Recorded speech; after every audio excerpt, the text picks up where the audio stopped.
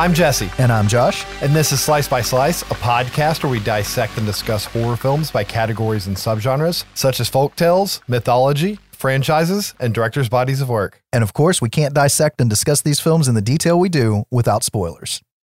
Holy shit, are we doing this? Are we actually doing this right now? As long as I don't get attacked by raccoons or falling trees, I'm good this time. Jesus, what happened with the raccoon?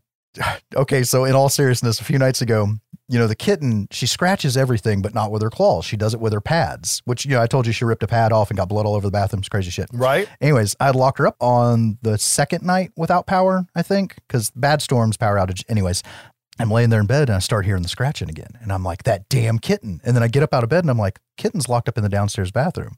And I just stand there in the middle of my bedroom holding my gun because it's got a light on the end of it. Like, that's my quickest flashlight. And I hear the scratching and I turn on the light and I'm like, oh, it's the other cat. And I shine the light over there and there's nothing there. And we have the upstairs door open, just the screen door shut out to our upper balcony. And I go over there and I shine the light on the balcony. I don't see anything. I go get back in bed. I hear the scratching again. This happens like 3 times. And finally, I lean enough to see to the side and there's 2 fucking raccoons sitting there. Like, one's already crawled halfway back off the balcony. The other one's just sitting there cheesing at me.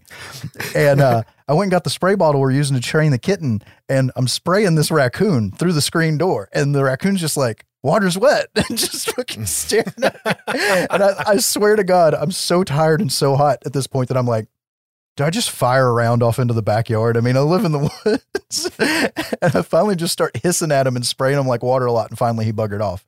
But yeah, man, raccoons were scratching at my damn upstairs back screen door wanting to come in and say hi. There's so many other terrible things I would have thought that sound was.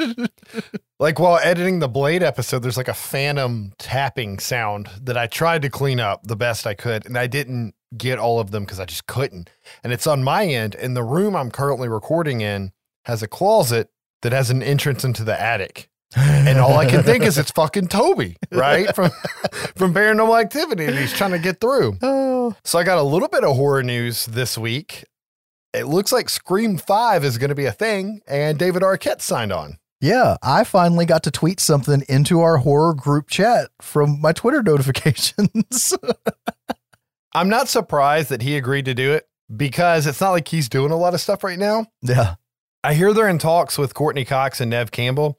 They're not doing a whole lot either, but I feel like they would be more reluctant. But probably not Courtney Cox, because she did that tweet thing a few months ago where she was watching the Scream movies again and she cut her bangs to look like Gil Weathers, like live on her Instagram or something. So I feel like she's probably pumped a little bit to do it. I just think it's interesting because we heard Blumhouse was going to reboot Scream. Yeah. This is Blumhouse doing this. So maybe they just decided they couldn't redo it. Let's just make another one. I'm okay with that. Who's writing? It's being made by the people that made Ready or Not. Okay. I'm okay with this. Right. I haven't seen Ready or Not yet. You still haven't seen it? No, I have it and everything. Everybody told me I'd like it, and it seems right up my alley. It has Samara Weaving in it, which I've liked her in everything I've seen her in. I just haven't found time to watch it. So that's going to be on my vacation list, I think. Yes, make time to watch it.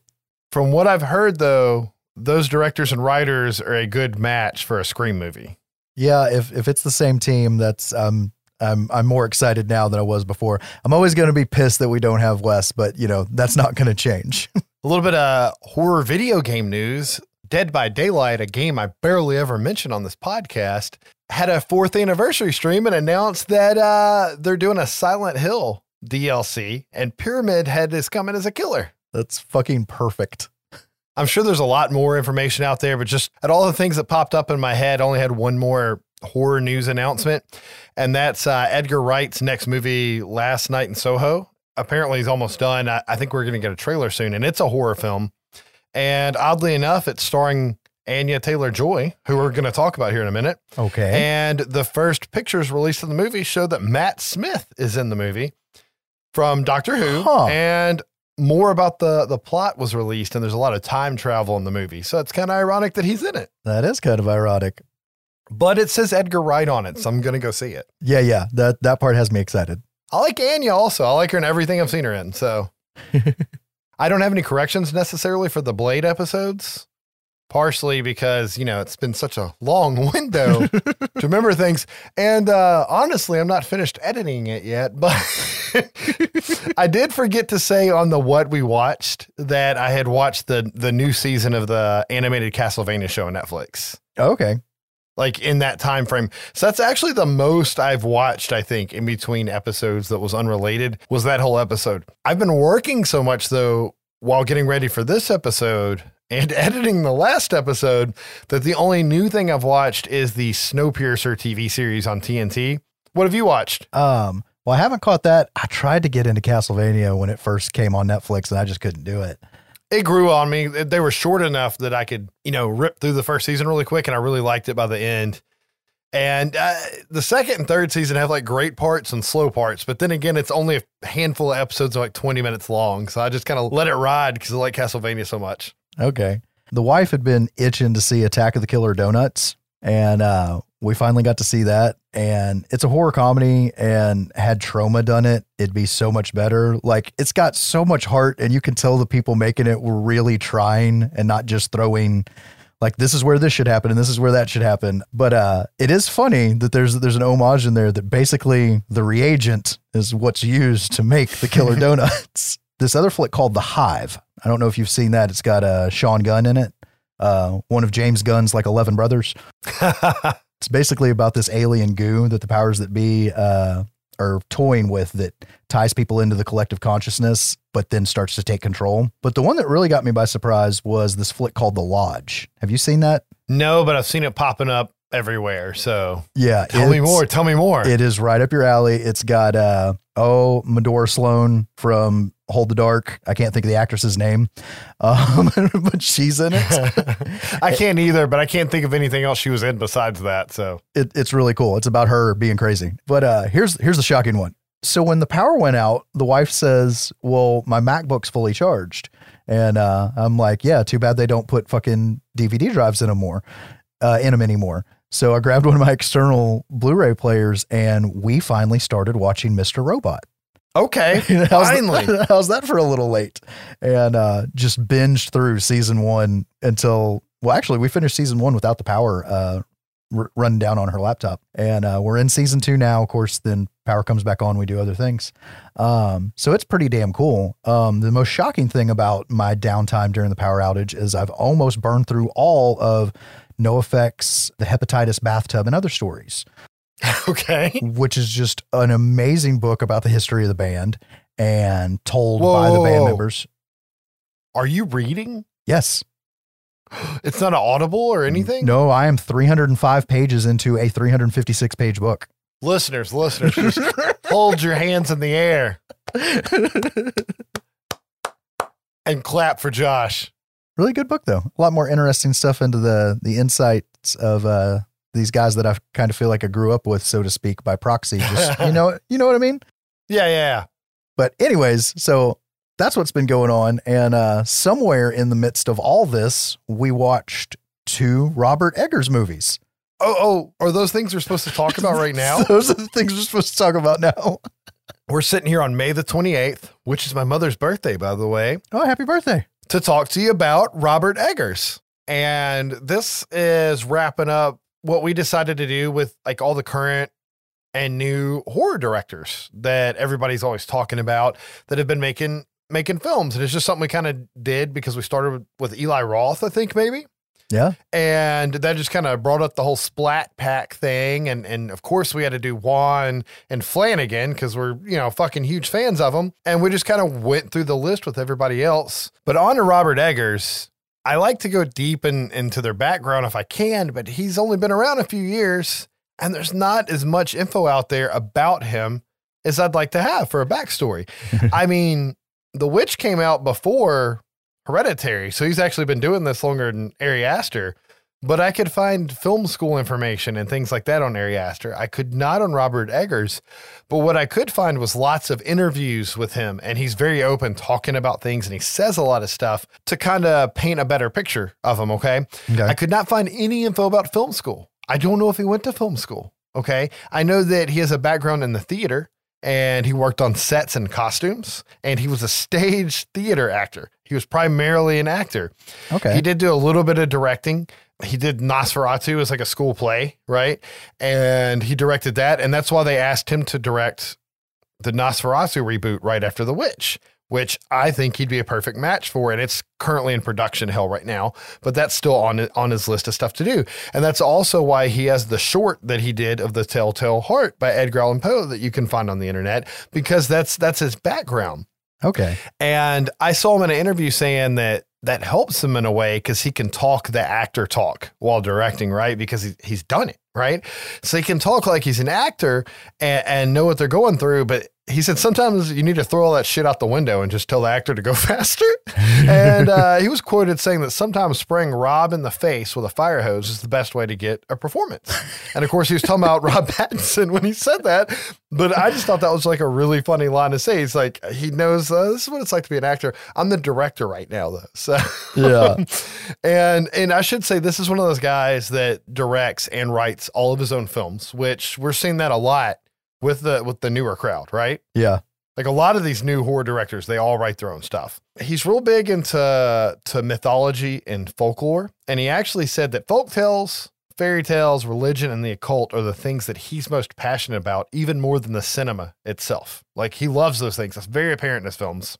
And he brought up in one of the interviews that animals are a prominent part of folklore and mythology. So he likes to use them where they apply. Definitely a thing. This guy has a shtick and he hammers it home. Okay. A really funny fact about him that I saw, he was apparently a second unit director on Sesame Street. Oh, nice. Before he did The Witch. And then it'd be the scenes like where you see the celebrities like counting on the street and stuff like that. Like he went through those scenes. So that's a really random thing to have on your resume. He listed a bunch of classic horror films that are in his favorite movie list. And I mean classic, like going back to Nosferatu. But he likes the older movies, Psycho and stuff like that, like a lot of the roots and the origins. Big Lebowski is one of his favorite films of all time, though. And there's even an homage to that I hope we bring up later. Yeah. And one thing you'll always notice with a Robert Eggers film is he always wants everything to be authentic. So he has all the sets built from scratch. After he travels the world and goes to museums and talks to historians and has everything built to make it period accurate. And if something's not accurate, he will complain so much in an interview or a documentary about how he basically failed himself. Right. Yeah. And that's just his thing. Like he's mad at himself in The Witch because he didn't CGI out Anya's earring holes, because there wouldn't have been earring holes back then on a Puritan. And he said, every time I see it in HD, I can see the earring holes and I wish I'd have CGI'd them out. Right. And it's things like that. And I'll try to remember to bring those up as we go through his two films. But I think it's really neat that he likes to do that. And I know we always talk about directors being humble and whatnot, because not many of them are cocky, at least in their interviews. But something interesting with him that he likes to say is he wasn't planning on being a famous director. Yeah. When he made The Witch, he took it to Sundance and he was hoping somebody would give him some amount of money for it. So he'd have a start and have something to put on his resume. And then it just fucking exploded. And he's like, I never said I was a genius. I never said I made the greatest horror movie of all time. You know, I just made a small indie movie to get my start. And everybody else said these things. They expect all these things from me. And I'm just trying to make movies. It's really funny when you hear him do a commentary on one of his films or explaining a scene. He really sounds like a historian when he's talking more than a film director. You know what I mean? Like when we were talking about Wes Craven, you're like, he sounds like a film school teacher, which he kind of was, right? I think it was like literary arts or something. Yeah. But like he actually did that for a living. Robert Eggers, when he's talking, I'm like, this guy is meant to like host something on the History Channel. You know what I mean? Like he's just taking on tours through places. And that's what makes me excited about some of his future works. But we're here to talk about the director, so we got to start with his first film, which would be 2015's The VVitch. Hey, back to the VVitch joke. He actually chose the double V instead of the W because he wanted it to look like a period accurate first letter, right? And that's just how they wrote things. So he wanted it to look like a large typeface W on the movie, and that's a way to do it. And if that's what you want to do, he pulled it off. Yeah. There's also the town we both born in. There's a building downtown called the Falls Building. I assume it's still there. And I used to make fun of it because it uses the V-shaped U. And it's like, hey, check it out. It's the Falls Building. And we'd make fun of it. And then you start, you read books and shit. And you're like, oh, I get it. It's Old English. You realize you're an uncultured swine at that point? Yep, that's also known as an American. Hey, I'm not trying to bring politics here. I'm just trying to quote Mr. Potato Head from Toy Story. So the film was written and directed by Robert Eggers, as we said before, and it's starring Anya Taylor-Joy. And this was her first film, which is fucking mind-blowing to me. And he was quoted saying that when he was, taking auditions and he saw her and he listened to her, he thought she was great. And he's like, I don't know if she'd work. And then he started thinking, like, she's so non-Puritan. And then he's like, that's perfect. She's an outsider. And he got to use her, which was great because he really liked her performance. But people probably know her from Split and Glass. And they say she's like the up and coming Scream Queen. I can see that because she fits into these different period type horror movies. I'm really excited about the new Mutants movie coming out, which is going to be the last Fox made Marvel movie. And it's taken lesser known heroes and they have a horror director and writer making it. And it's done as a dark R-rated horror film. Okay. I know she's done some more like she did Emma's, like a period piece movie that I hear is really good if you're into that independent period piece type stuff, but I haven't seen it. There's that uncultured swine. Oh, touche. She's our primary star cast as the daughter, Thomasin, and her father's played by Ralph Ineson, who apparently lost a lot of weight for this movie just by doing yoga and like eating fruit and vegetables, he said, and chopping lots of wood, which is funny that he said that because that is such a huge part of this movie. But he is one of those British actors that has been in so many fucking things, whether it's a big part or a small part. And he's just one of those guys, you just got to look him up and you go, oh, exactly. I mean, because he's had like small parts in like Guardians of the Galaxy and Harry Potter and stuff like that. But I'm trying to think something he's recently done. He's the Hunter in the Dark Crystal series they made recently. He did the voice.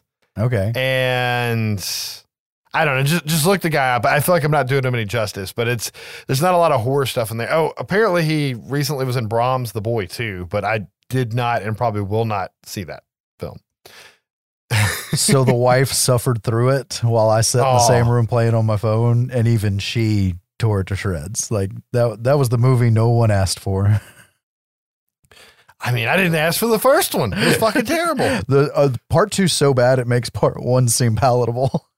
Oh no, and it's like the same guy made it too. Like, who thought it was a good idea to let him make another movie? Dude, what's worse is it's a rinse and repeat of the first movie on so many levels. Anyways. And Thomasin's mom / William's wife is played by Kate Dickie, which a lot of people probably know her from Game of Thrones as Lysa Arryn. And the only other prominent actor I'd say in the movie was Harvey Scrimshaw, who plays the brother Caleb. I don't know if he's been in a whole lot, but he's fantastic, especially in one part of the movie. He has a bad time. He has a bad time, but he acts that bad time out so well. And there is a twin brother and sister in the movie, and I'll cover them, but they're not as big of a part of the plot. And the word insufferable comes to mind. Yeah, it didn't show them a whole lot. Oh, it's going to be interesting covering this movie because it's so different from a lot of the other things we do. And in my History Channel joke, I really feel like kind of takes a play in here. It almost looks like a historical retelling of something more than a film. So I'm going to go over a few little tidbits of information just because I don't know if I can fit them in there. Hell, I don't even know if I can fit audio clips into the movie as I go like I normally do as a smart ass, just because it's hard to do it. Yeah, I could see that. The movie was shot in Ontario. He really, really wanted to film it in New England for historical accuracy. But tax and financial reasons moved them on up because that's what happens every time. I think the only scene shot in Massachusetts is when they're on the back of the wagon getting pulled away, and that was it. The set was apparently swarmed by mosquitoes and black flies the entire time. And like he was having to direct the movie in a beekeeper suit, basically, because they were all just being fucking eaten alive by bugs. I feel so bad for the actors and actresses. The movie opens up with some crazy violin music playing, and it pops up The Witch, a New England folktale. And that really sets this up and sums it up so much. But I just want to say the violins are eerie and creepy, and they really do remind me of Psycho a little bit. Okay. And I don't mean like ripped off, but just that like manic style. And you'll hear that a lot throughout this movie. And the composer of the movie's name is Mark Corvin, and he's done other films, but he did this movie and The Lighthouse, Robert Eggers' next film. And I really like this guy's musical style. He really can make you like build tension and uncomfortable with music, which I feel like is very important for a horror film. But we see this Puritan family basically being cast out of town over a religious dispute, right? Like the father's arguing with the Puritan elders in this community, and you get the vibe that this is not long after the Mayflower landed on the United States coast, okay? And it's just like really early on, and you can tell he's really strong in his convictions, which aren't really told to us. That's one thing about Robert Eggers. He does not go back and spoon feed you a lot of backstory that does not help the movie progress, right? You just need to know that he's not getting along with the religious elders, and he's going to take his family, and they're going to go start their own homestead, okay? And we cut to the family traveling by wagon to said homestead, which is in front of some really creepy woods. And there's even creepier music playing in the background than the woods.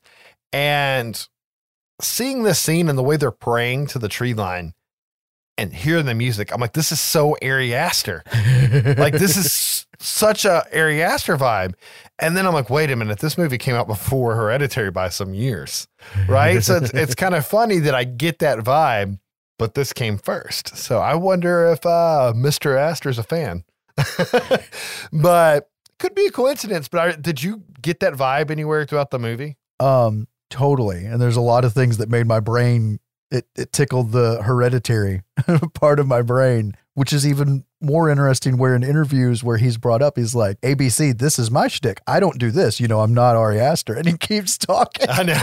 It's almost like there's this behind the scenes fun feud between the two. I heard him say stuff about James Wan on a commentary as well at some point. I think he's just a fan, right? And he credits them where they're due. I think it's really odd that I get Hereditary and Midsommar vibes from this movie, and Ari had nothing to do with it. But their names are brought up together a lot. Like The Witch came out, and then Hereditary came out, a few years later, and they were talking about those movies a lot and being some of the best horror movies made of all time. And no matter what you feel about that, it could be because the similar feeling you get. Yeah, definitely the psychological tension thriller angle. Right. But we see that the family has set up a homestead. They have a basic little farm and a shack and a house. And like I said, it's all right outside a tree line in the woods, right? And it doesn't tell us how much time has passed. We don't need to know. They have a slight corn farm that they've built, and it's been a little while. And we see that Thomasin is praying for forgiveness for her sins. And these sins basically consist of her being a teenager, right? Being idle in her chores and disobedient to her parents and, standard stuff that would make a Puritan cry. And we can see that the family now has a newborn baby named Sam that was not present earlier in the film. So clearly it's been a little while. Yeah. And we see that Thomasin, being the eldest child, takes care of the baby and the chores with mom, right? Yep. And Thomasin takes baby Sam down by the tree line, lays him on the blanket, and starts playing a cute little game of peekaboo with him, like I often do with my daughter Molly, which makes this scene terrifying. and the cinematography and everything's great because you just see it from under her face, right? Yeah. And you see her put the hands over and then pull them away, and it's like, boo, and then it cuts to the baby, and the baby's laughing. And she does it enough times that everything's fine and you're nice and relaxed. And one of the times she opens her hands and the baby's fucking gone. And the camera just slowly pans up the grass, like maybe he crawled or rolled away, right? And then it cuts to the woods, and you can just see the trees and the bushes swaying like something just hauled ass through there. And holy shit, that is like a strong opening scene, right? And it's funny that I word it that way. That was actually the original opening scene of the movie. Originally, you saw The Witch, a New England folktale, and Thomasin's playing peekaboo with a baby, and that was the start of the film. Oh, it didn't show him getting banished.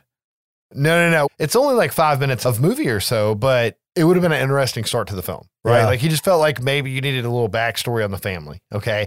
So he put that other brief scene in there, but that would have been a fucking rough opener right there. That would have been awesome. Like you said, it's not bad the way it is, but that would have been like, holy shit.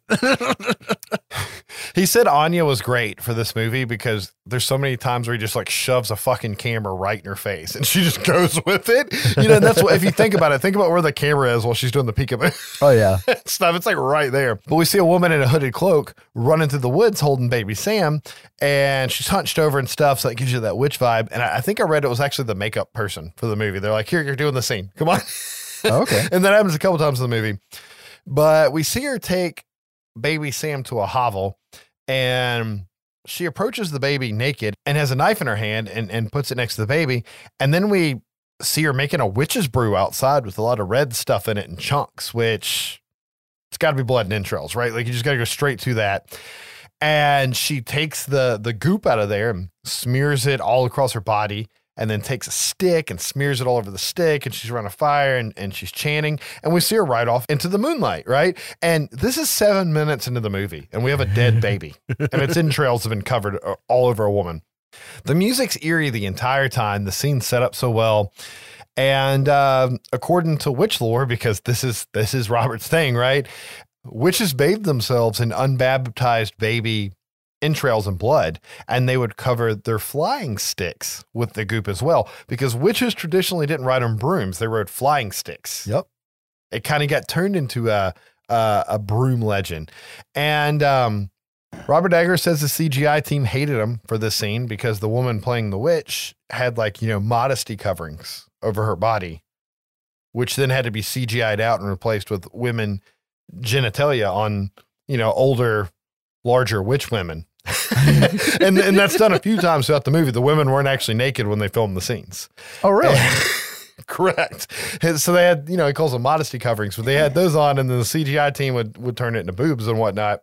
And he was saying it probably wasn't a fun job to add old crone woman boobies. Can you imagine being in that office and like a team leader going up to one of the guys in his cubicle? He's like, hey, Steve, you've been on that nipple for 4 hours, man. We've got to move on to the next scene. Can you imagine if you went to college for digital film editing and special effects, and you're eating lunch with your buddy that you knew from freshman year and you graduated at the same time, and he's telling you the Star Wars movie he just worked on for Industrial Light and Magic and this shit he just made, and you're like, I did an old crone's nipple in Bush.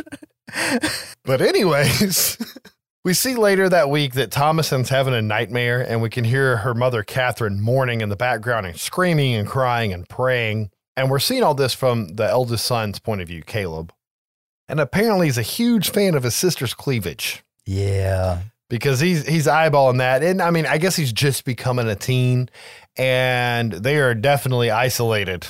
And I'm not saying incest is cool by any stretch of the imagination, but I guess he just wants to know what a boob looks like, right? Hormones is hormones.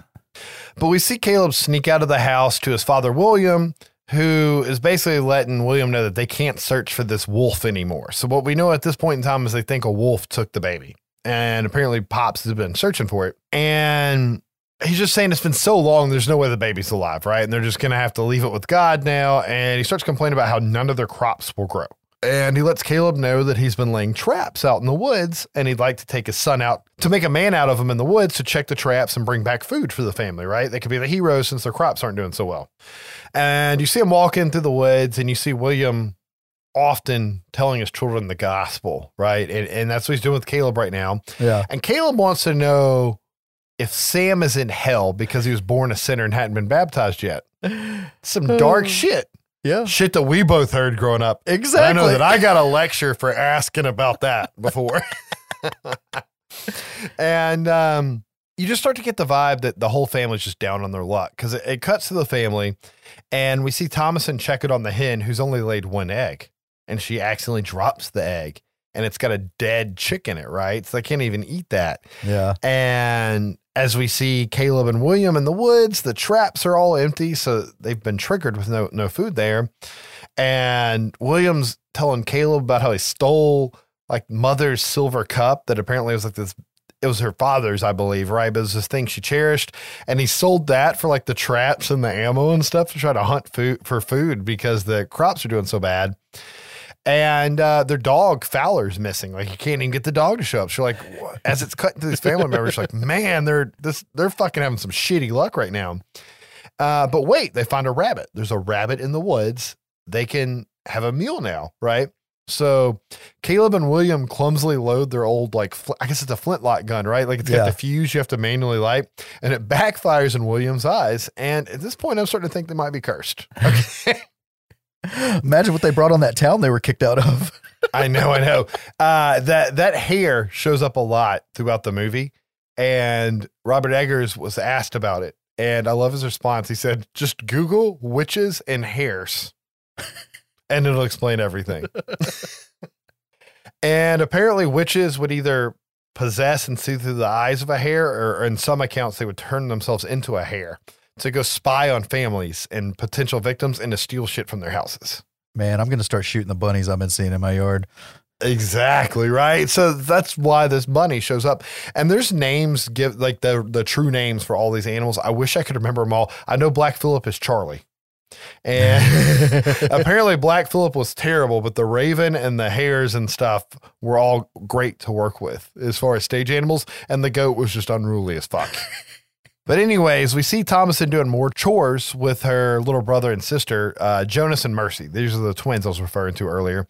And they're chasing and teasing the black goat named Black Phillip that I was talking about. And honestly, at this point in the movie, I'm like, where the hell did all this come from? Where'd the fucking giant goat come from? Where'd these kids come from? Because I don't remember the goddamn twins. Exactly. But they're now present. And we see Thomasin go to take a little break from her chores at the tree line, and William and Caleb return and find the twins teasing Black Phillip. And I think father gets knocked on his ass at this point and like muddy, and Thomasin shows up and gets bitched at by her mom because her mom's pretty much mean to her for almost the entire movie. Yeah. And Caleb tells a lie to his mom that's as easy as breathing about how he saw an apple tree and he wanted to surprise his mom with an apple. So he told dad to come, and they brought the gun in case they saw the wolf that took Sam. Robert Eggers, I do like that he's critical of his own films. I've seen him do that on both of his films in commentary and interviews. And he's really mad at himself for not having Catherine and Thomasin be close together at the beginning of the movie, because Catherine's so mean to her. And then there's a turning point at the end where they're closer, and he says it just kind of like, it seems out of place because it happened so abruptly.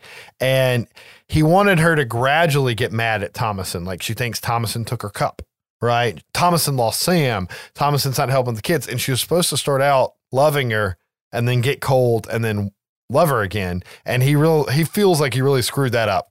But anyways, we see Thomasin and Caleb doing their assigned chores because I think she has to clean her dad's clothes. I don't remember what Caleb has to do, but they go down to the brook, and Caleb's checking out his sister's cleavage again. He's a big fan. And she ends up like holding him and putting his head on her chest, probably just what he wanted. And she's just talking to her brother about like back when they were in England. And Mercy spooks them, coming out talking about she be a witch and she's riding a broom. And she's so annoying, man. I know. And she's a witch of the night. And she says that the witch took Sam and that Black Phillip told her all about it. Okay. And she seems to be teasing, but so far she's pretty spot on. And I just want to point that out.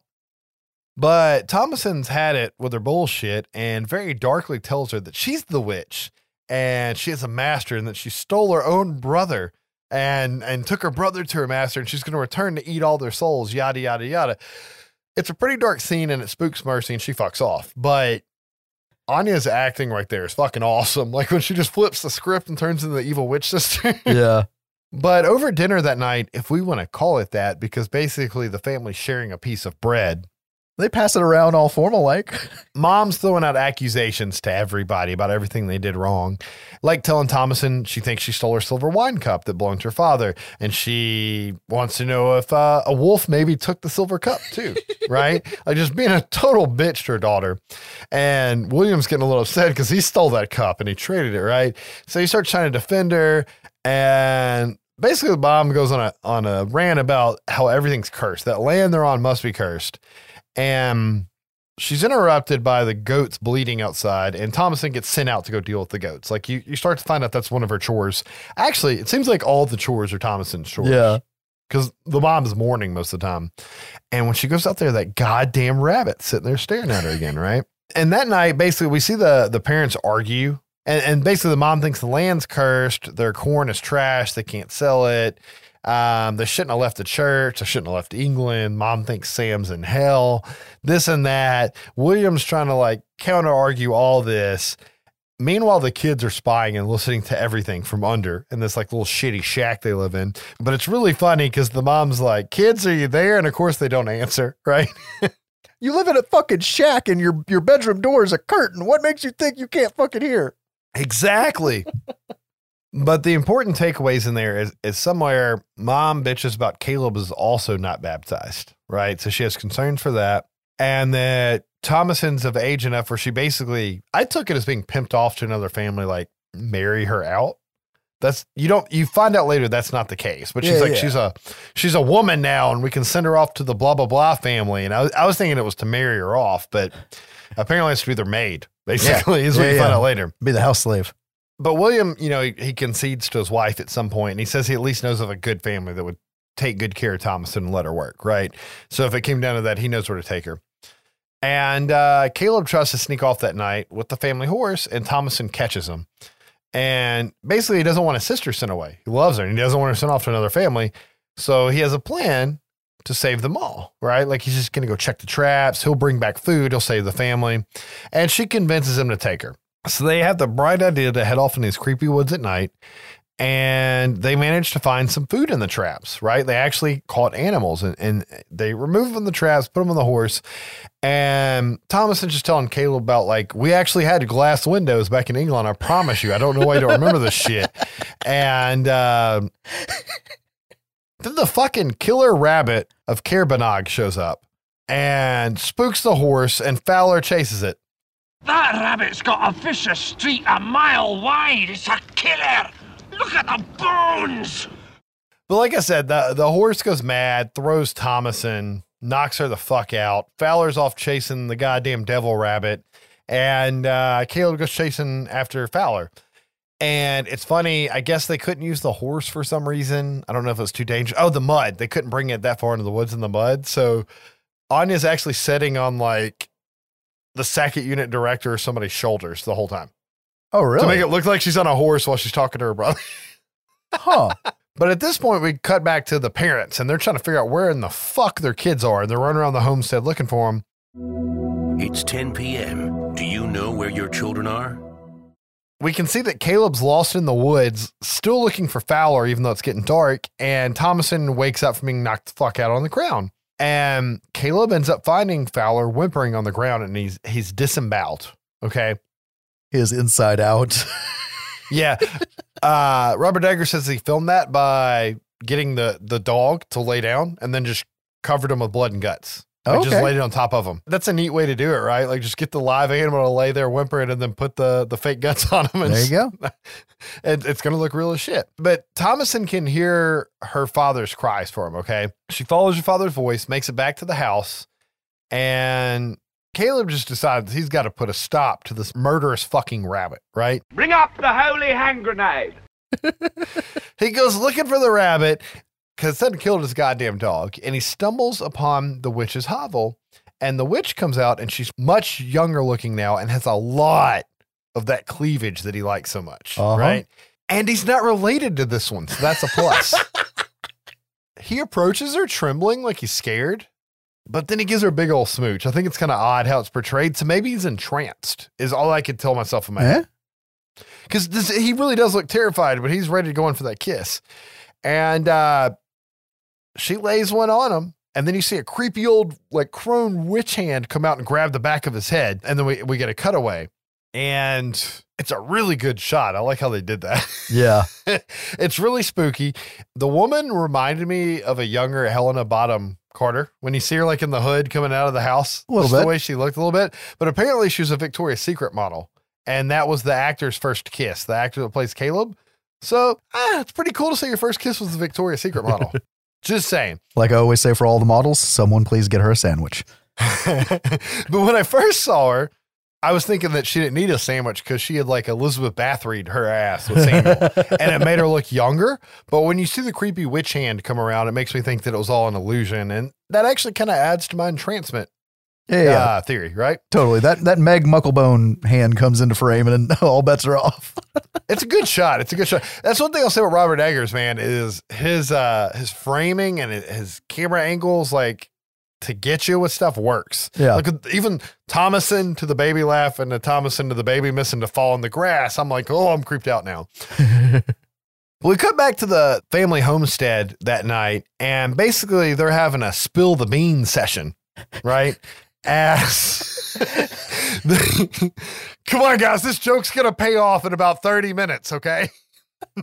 But basically, Catherine wants to know why Thomason and Caleb left the house. And Thomason won't tell her mom shit because she promised Caleb and she can't break a promise to her brother. And William just randomly interjects with confessing that he stole her father's silver wine cup or whatever the fuck it was, and sold it. And he confesses taking Caleb in the woods to teach him how to hunt and this and that, even though he wasn't supposed to. And they have a shout fest, and Mama smacks the shit out of Papa, man. She fucking busts him in the nose. And Thomason from this point on is forgiven in her mother's eyes, right? Yeah. And that's where he thought he fucked up. He wanted to have him close and then her hate her and then close again. And it just kind of went hate to it went from nothing to hate to close, you know? So There you go. But Thomason decides to go out in this horrendous storm you can hear outside to bed the goats that we can hear outside. And she finds her naked brother staggering up to the farm, very much like in Near Dark. I mean, I hate to say it, but yeah, I mean, oh, is his name Caleb also? I want to say it is. If it's not, it'll be on the corrections on the next episode. But I don't know. It just made me think of that, of the way he walks up to the fence and kind of falls over, but he's like scratched to shit and naked. So some shit's done gone down. He might have got laid by the Victoria's Secret model. Ooh, or the crone. Yeah. There you go. That's yeah. Oh man. Hey, they say you always remember your first time. You ain't going to forget that shit. It might drive you mad enough to even want to cut off your own head with an axe. We'll get to that. But basically, it time lapses over a few days, and we can see that Caleb is laying ill, and not even bloodletting will work. We see the mom try to cut his forehead and drain the blood out, see if it'll get rid of the fever. They needed leeches. Ooh, yeah, right, leeches. Apparently, it was CGI blood, and it looks so fucking real, and I don't know why you would use CGI blood there, but... Holy shit. That's good CGI blood. Yeah, they just drug a fake knife on his forehead and then CGI'd the blood in later. Nice. I mean, they added crone titties. They can do fake blood. This guy should also be in Industrial Light and Magic with his buddy. But I don't know, you get some more teasing from the evil ass fucking Shining twins to Thomason about the things Black Phillip told him. And she's trying to milk, like, not Black Phillip, obviously, but another goat while the twins are teasing her. And its teat squirts blood out instead of milk, right? And the twins see that as she kicks the bucket over, but it did it right as she was yelling at the twins. And the twins kind of noticed this, even though they seem like idiots. But apparently they caught on to that. Yeah. But back in the house, we see Catherine telling William that this is just like when John Kemp's kid was cursed by Indian magic, right? And this has to be a witch's curse. So apparently they've seen some shit since they came to the Americas. And William says he's going to take Caleb to a doctor, like back wherever town is, right? Where the church was, and leave Thomason to stay with that other family. And he's like, I'll just do anything for you, Catherine. And all she wants to do is go back to fucking England. Yeah. Fuck this America shit. It ain't working for her. And this is the point of the movie I like to call the fucking, because this is where shit starts to get real, okay? But Catherine and William make plans for the travels, and they're trying to find like non-rotted food because all their corn is rotted, until they're awakened by Caleb screaming in the house. And they run in, and he's chanting about an axe cutting off someone's head, and his stomach's burning from what's eating him from the inside. And basically his jaw gets locked, and they have to pry his mouth open. He spits out a whole rotted apple. And at this point, they know he's bewitched. Of course, the twins at this point start shouting that Thomason's a witch and that she does the devil's bidding and that she has signed her name in his book. And she took Samuel off to the witches, right? And they bring up how she even made a goat bleed while she was angry at them. And William wants to get straight to the bottom of this because he's a good old Quaker Oats pilgrim, right? He might as well be the fucking guy on the cardboard can of oats, man. But he questions his daughter about like believing in Christ and this and that, and he believes her. And then the whole family starts to pray over Caleb to save him. And the twins randomly can't remember their prayers, and then their stomachs start to hurt and they collapse, shivering in pain. And then Caleb wakes up chanting some crazy ass shit, and the twins basically mirror or echo him. And the kid's acting is fucking phenomenal. Yeah. Right there. The parents and Thomason continue to pray over Caleb as this is happening, and the chanting just stops. And Caleb begins to just pray for a second. And he reaches praying ecstasy, apparently, is all I can call it, because he gets really into it. And he reaches into the sky and then just collapses dead. And the twins are on the ground breathing heavy and will not get up at this point. And Catherine yells to Thomason to fucking leave, right? And the father follows Thomason. A funny note from the commentary was that apparently the kid that played Jonas would always want to suck on hard candy. And Robert would tell him, you got to get rid of that shit, right? Like in between scenes. And I think if it wasn't this scene, it was another scene where he's supposed to be laying asleep. But I feel like it was this one. Anyways, he's laying, and every time they're trying to film, he's just sucking on this piece of candy. And he's like, I already swallowed it. It's not my mouth. And they, action. And you can see him sucking on it again. And eventually Robert just stuck his fucking fingers in there and pulled the fucking candy out and chunked it. But anyways, outside we see William approach Thomason, and he tells her his plans for the farm. And he wants Thomason to just go ahead and confess to being a witch if she is one now, right? And she denies it, and she lets her dad have it for lying about the cup and letting her take the blame and letting her take the blame for all the kids and basically lets him know he's being a fucking hypocrite. And then she lets him know, I want you to talk to the twins because they say that Goat talks to them. And Mercy did come out and tell me she was the witch of the woods. And she says, we all know Lucifer appears as a goat on Earth. Right? Like this all makes sense. I think the devil's living among us right now. And everything she says is making sense. And at this point, we quickly dive into the third act. And William takes Thomason in to tell her mother, which she just told him. And she says the twins made a pact with the devil goat and it's all their fault. And there's a lot of bickering over who did what. And basically William gets sick of everyone's shit. And he locks his 3 remaining kids up into the goat barn, right? Yep. With Black Phillip and the other goats. And he nails them in fucking Night of the Living Dead style. Because he doesn't know who the fuck to believe. So he's just going to stick the goats and the kids out there and his wife here. And Black Phillip's just chilling in there with them. And chop some wood. Oh, yeah. I haven't brought that up. He chops wood constantly through this movie anytime he's mad. And if you pay attention, there's a giant pile of chopped wood next to the house and it grows throughout the movie. Yeah. And that's how he lost weight to look like he was starving for this movie. So it's kind of funny. It's like just a giant rotating inside joke. But inside the barn, Thomason's looking at the twins and Black Phillip, and she looks at her sister and she says, does the goat really speak to you? Because she wants to fucking know at this point, right? And we see William and Catherine outside burying their son. And after they bury Caleb, and there's like a heart-wrenching scene of Catherine crawling in the hole with Caleb, before they throw the dirt in. And it's sad. And Robert said that all the cast members like crying on set when they filmed the scene because it was just fucked up. Right? Okay. But after they bury him, William once again goes to angrily chop some wood. And then he chunks the axe and he drops to his knees and he prays for forgiveness for being so prideful. And he wants the Lord to take him away and save what's left of his children because he thinks it's what he's done that has caused all this, and he's damned them all. This next part cuts between the shack and the house a lot, so I'm going to try to explain it in a way that makes sense, but not necessarily how it was edited, okay? All right.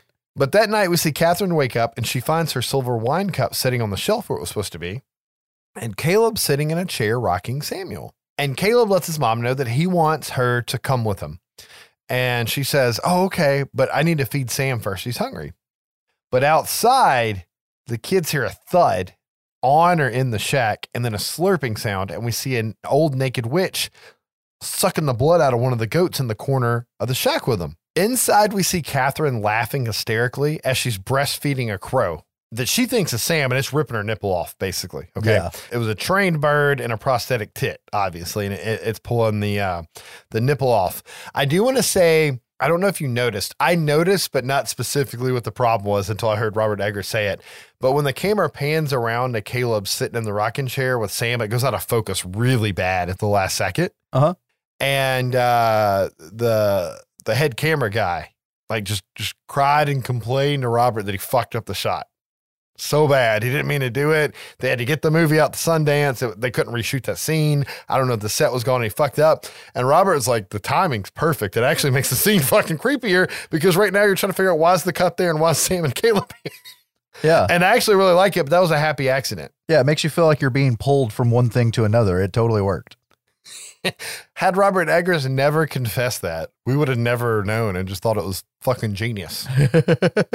But the next morning we see William wake up by the daylight and he crawls over his wife who's faking like she's asleep, but clearly nothing from the night before was a dream because we can see blood stains on her shirt from where her nipples were chewed on. Robert Eggers says it's his favorite scene in the movie because that's the moment where William wakes up and looks around and goes, huh, shit's fucked. Right. But he goes outside and he sees the shack torn up, Thomason passed out in the doorway, the twins missing, and dead goats laying everywhere, right? Yep. He's then surprised and gored by Black Phillip as he rams him in the stomach. And William drops his knees, grabs his fucking trusty axe that he's been chopping wood with this whole movie, and looks at Black Phillip and says, fuck it. And he chunks the axe and goes in a prayer, right? Because he just gave up. He's like, fuck it, I'm going to go to heaven now. And Black Phillip won't hear of his prayers and just whoops his ass into that giant log pile and kills him. Thomason goes to check on her father, and she's startled by her mother, who comes out accusing her of being a witch and says she even has her own sibling's blood on her hands. And the blood's actually the blood of her dad that she was just checking on. And Thomason tries to explain about how the witch landed on the shack and attacked him until Catherine attacks Thomason herself and slaps her down on the ground and starts to choke her to death. And basically Thomason's forced to defend herself with a spade and kill her mother, Night of the Living Dead style. The end. That's it. Credits roll. Except for Jesse's line, like usual. And we see Thomason embracing her mother because she's sad that she just had to kill her. She goes inside, takes off her bloody clothes, puts on some robes, and takes a little nap at the table until it's nighttime. We can hear chimes, and something wakes her up, and she looks around. So I don't know if she hears the chimes or if it's just the wind. Yeah. But something startles her, and she goes to investigate it.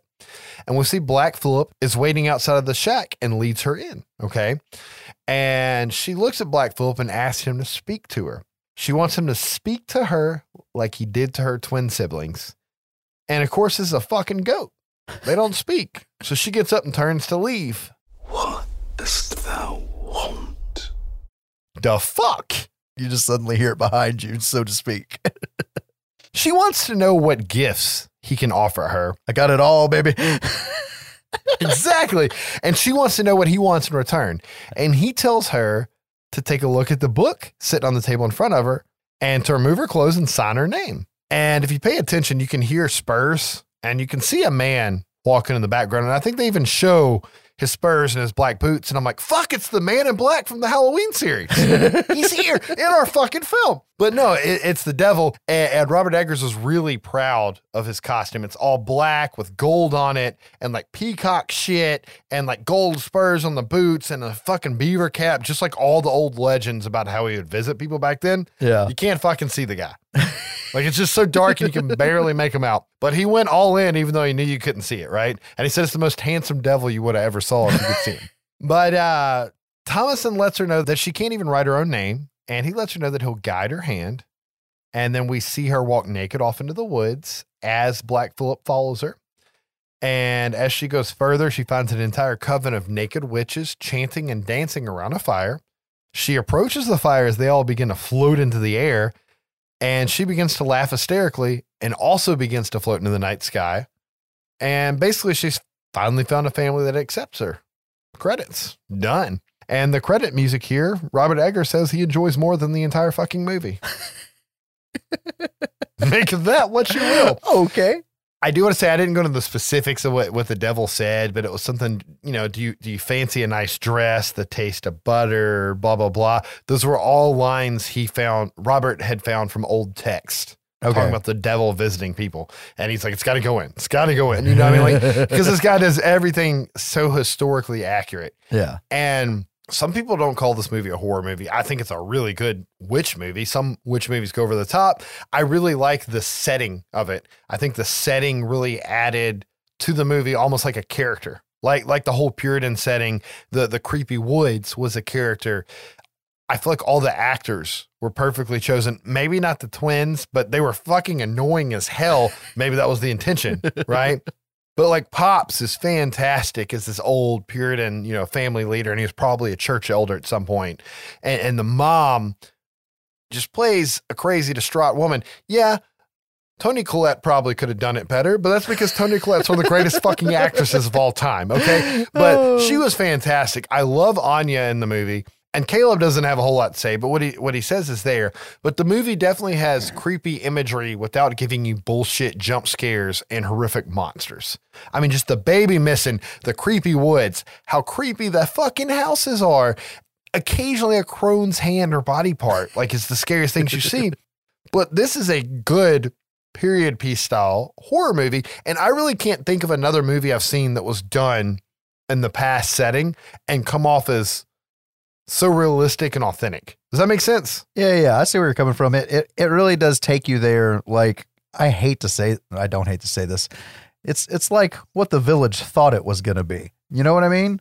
Right. That's the only way I could put it. And yeah, everybody's good in it. And after going back and rewatching it, I feel kind of bad for ragging on it when it was brought up earlier in the podcast. It was a slow burn for me the first time I watched it. Now, through this podcast, I'm getting to more where I let atmosphere take me there. Yeah. Actually, it's only most recently. It's fucking Ari Aster, man. It's I think I did it to you with Ari Aster. Yeah, it's exactly what I was going to say. And you could have told me Ari Aster made this movie, and I think I would have believed you. It's so interesting that this came out before. They're so similar, yet different in certain ways. Yeah. I wouldn't say that anything's a carbon copy, but it is an enjoyable witch film, and I'm glad to cover it under a Robert Eggers episode and not a witch episode. Like, I feel like it needed to live here because I think it might have been out of place with other witch films because they're kind of their own. Witches are kind of like a corny thing sometimes, the way they're done. And in a lot of horror movies, flashback scenes come off terrible. And this movie managed to do it, just like his second film, The Lighthouse, that he made in 2019. Yeah, the movie that teaches us you don't fuck with one-eyed seabirds, and if you use enough honey, you can drink lamp oil. So this was, of course, written and directed by Eggers with a little bit of writing help from his brother, Max. No shit. Eggers did this one too? He did, man. It's like we got a theme going through the whole fucking episode. I'm glad we put these movies on the same one. Oh, so we've got Willem Dafoe as Thomas Wake. Oh boy, do we. He's been in like 167 movies. Do I really got to go through all this? Absolutely none of them. Just remember, there was a firefight, and you're good to go. I think of that, Platoon, and then he was the Green Goblin and Spider-Man, and that's all I need in my memories are those things. And that last one is what makes the easy joke here, because we've got Robert Pattinson as Thomas Howard. So there you go. We got Batman there too. He's also, I didn't know this, but he's in the new Christopher Nolan movie Tenet that's coming out soon. Like, he's like I think he's the fucking one of the stars of it. Okay. And I'm so pumped for that movie. And then we've also got Valeria Karaman as the mermaid, and this is the only thing she's ever been in. Her IMDb doesn't even say anything about her. It's like, here's her name. She's been in this movie. Click on something else.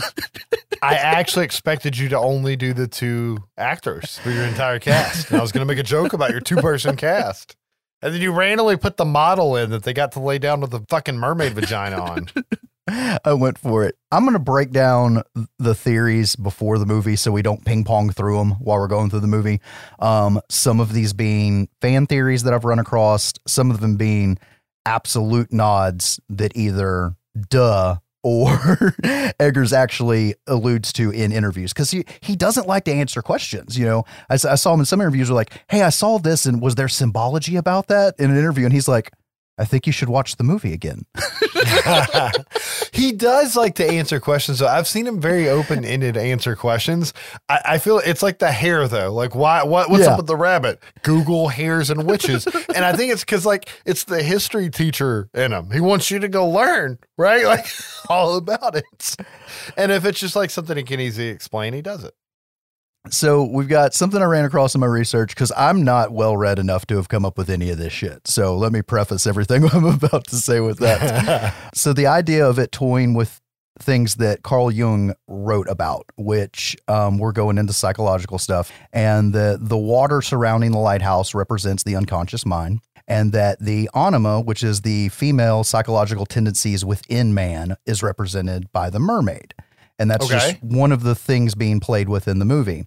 So there's the idea is Howard just stuck in his mind battling with his feminine side, because there's a lot of nods in that direction. Well, isn't he called Ephraim though for like most of the movie? You mean when he's not being called lad, boy, and dog? Yeah. Yeah, it's since they're both Thomas, when it finally comes down to it, I just went with their last names. Okay. If that's how you want to do it. It's just easier for me that way. You just spoiled the entire plot twist there. I'm going to preface this with Small's Lighthouse Tragedy too. And so then I have to bring up the name Thomas there. So. Okay. We got Willem and Rob. I do want to say Robert Eggers said there were 6 Roberts or Robs working on this movie. You know, you had the director / writer. You had one of the 2 stars. And then you had like the DP and I don't remember who all it was, but they're all, so you're like, hey, Rob. And everybody's like, huh? You know? I'm Fat Rob. Shit. Then we get into where shit gets interesting. Proteus and Prometheus. So it seems we've got Wake representing Proteus because we've got a Greek god of the sea who's a keeper of knowledge. And he's the keeper of the lamp. And he won't let the dog boy anywhere near the lamp. And then we've got Prometheus being represented by Thomas Howard because he wants nothing more than to get to the lamp. And of course, the story of Prometheus is he's the one who stole fire and gave it to humans. And his punishment was to be strapped to a fucking rock for all of eternity and have an eagle eat his liver. And then every night his liver would grow back. So an eagle could come and eat his liver again. And all that's going to come up throughout this movie. and I just want to let you know there, I did see in an interview and I wanted some clarity on this movie. So I actually watched the commentary on this one, even though it wasn't my film. You never do that. You finally did. I finally did it. That is exactly what Robert was doing. Yeah. He even has Willem Dafoe look like Proteus during part of the movie, but he said he knew that they never crossed paths in mythology, but boy, would it be neat if they did. So yeah, he made it happen. All that I'm totally down with.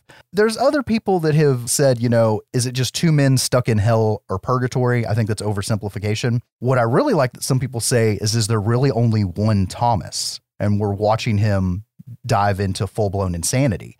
Ooh, that's interesting. If you look at Small's Lighthouse Tragedy, that makes a lot more sense. At the end of the day, you got 2 guys isolated in cramped quarters going fucking insane. On to some behind the scenes stuff before I get into the movie. It was shot in the nearly square aspect ratio of 1.19 to 1. 1, because that was period accurate, and 2, to give a claustrophobic feel. I love it. I'm fine with it being square. I don't get the claustrophobic feel. I feel like if we would have gotten more shots of stationary, there were a lot of good shots of stationary cameras to help with that, but stationary cameras up in corners, just like a Resident Evil game. I know I keep bringing up Resident Evil. Right. I'm like, but in all seriousness, I didn't get the claustrophobic feel at all, but I dug the aspect ratio, making it look like old timey pictures and like stop motion footage and see, right? Of sailors and stuff. It's like you stayed up too late and Masterpiece Theater comes on. You know what I mean? Of course, some of the lenses that were used to give this thing the right look were over 100 years old. Again, very true to historical accuracy, researching the dialect for both characters. Him and his brother ended up having to write a book alongside of the movie of everything they had to keep track of for accuracy because that came first. Definitely inspired by Small's Lighthouse Tragedy. So in 1801, we had 2 wikis, both named Thomas, were working the lighthouse, and one of them died in a freak accident. And while the other one was waiting for the next crew to come get him, he stuffed his corpse in a makeshift coffin and set it on a shelf outside. I'm presuming because of the smell eventually. Right. And a strong wind came through, destroyed the coffin, and left the body kind of dangling there. And he said later that the wind would blow and that the arm would kind of do the come hither thing in the window while he's staring out at this dead body. And then his friend said, this fucked this guy for life. They changed policy after this incident that they had to work in crews of 3. Oh. But yeah, this tragedy of the one guy dying, the other guy going a little crazy, both named Thomas, that leads credence to the idea of maybe this is just one person going insane after killing the other one. I do know there was like an old black and white silent film in a lighthouse as well. And he took a lot of, I wish I could remember the name, but he took a lot of influence from that as well. But I'm assuming that was probably more like the look and the framing. Yeah. Than the plot, if I had to guess. But I like that he takes his inspirations. Once again, it was from history, even though it was a film, it was like an old film, right? Yeah. 2 more quick things. Pattinson had actually previously turned down a role offer from Eggers because it wasn't weird and challenging. This was. Yeah. He fucking told him to pack sand on whatever his second movie was gonna be. And then when this was the one that the studios paid for him to make a movie for, he's like, oh, I got him now. And I'm glad you brought that up because what's funny is the seed for this movie actually started before The Witch. But all he had was a ghost story in a lighthouse. That's all he had. Yep. And it ends up not even really being a ghost story. He apparently actually has a lot of films that he wrote. And this is the order they just happen to get bought and come out. Okay.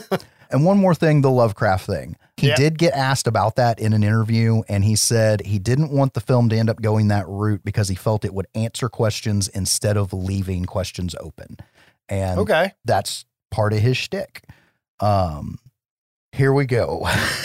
I'm sorry. Let her rip, Josh. I'm just thinking about, okay, so the wife watched this movie without me before we were ever going to do it on the podcast. And I'm like, how was The Lighthouse? And she goes, man, it's all about Willem Dafoe and Robert Pattinson wanting to fuck each other. Jesus, I did not get that vibe at all. Oh, so with that in mind. So we open with a foghorn, and the foghorn, I'm gonna stay here for a minute. It's a fucking character in the movie unto itself. Yes. Even watching the movie in 1.6 speed, it is still a slow, droning, ominous fucking thing. It is a recording of a real foghorn in the UK that was altered, the tone and, pitch shifted and shit for the movie, but they did start from a real one. And so off in this fog, we see a ship. And then we're on the ship and we see that there's 2 men on board that can see the lighthouse off in the distance. And they make their way on shore. And Thomas Howard makes his way upstairs. And as he makes his way upstairs, we can hear water running. At least that's what we think we're hearing. I love this shot. And he goes over to his bed and he unrolls it and he sits down on it. And there's like a chimney or a support right in the middle of the frame, like blocking something. And as soon as he sits down, you hear a fart and see a little bit of an ass from behind that right in his face and a chamber pot being kicked away. And you realize you've been listening to someone take a piss right there in the middle of the room. It is fucking hilarious, especially the fart. The farts are a fucking character onto themselves. So Howard then picks at a hole in his mattress and he finds a mermaid scrimshaw. Now that's a word I came across that I didn't know before. And so if you've got carvings, typically on like bone or tusk and stuff like that, that's what this is. And it's the closest thing to a woman he's going to get to for a while. Either one of them for that matter. So over dinner, because there's going to be this reoccurring thing of the male dominant ego struggle. And it starts pretty quickly. But over dinner, Howard doesn't want to drink, like at all. But Wake tells him it's bad luck to leave a toast unfinished. And this is one of those where I'm not going to try to do voices. Thank God for subtitles, because you talked about what's his nuts in The Witch. If I tried to watch this movie without subtitles, half of the shit I'd be like, dude says dog a lot. There's actually a scene in the movie, and I'll let you know when you get there, where Robert Eggers says, thank God for subtitles, because everybody thinks Rob's saying gibberish, and he's actually reciting an old Canadian lumberjacking song. Okay. So he also tells him that he's going to tend to the cleaning and the maintenance, and that he'll tend to the lamp himself. And so that's already set up. You're the bitch. I'm the captain.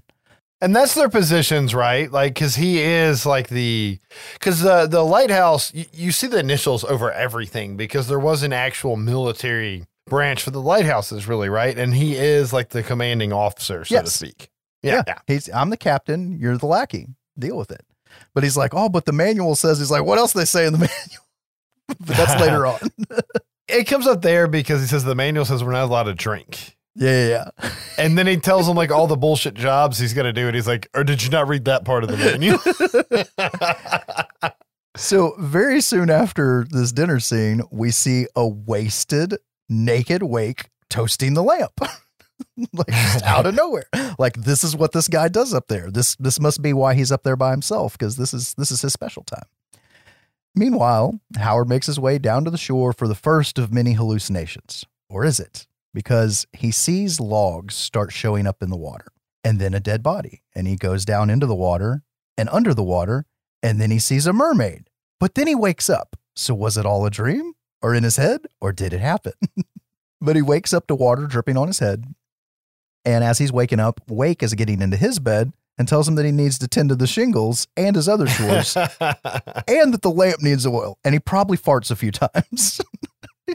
There's a lot of farting in this movie. He starts tending to his chores. And as he's replacing the shingles, he's peering down and he can see Thomas Wake humping his bed. He may be jerking at the same time. I don't know. It's dark. A little while after this, while he's going throughout his day, he heads over to the foghorn with the wheelbarrow full of coal. And he's confronted by the seagull. Now, this seagull contains the soul of One-Eyed Willie.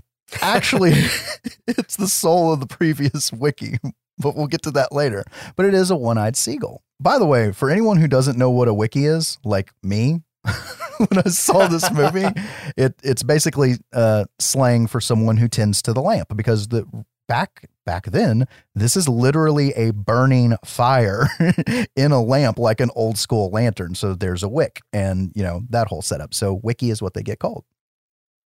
But he ends up shooing the bird away by throwing a lump of coal at it. Foreshadowing.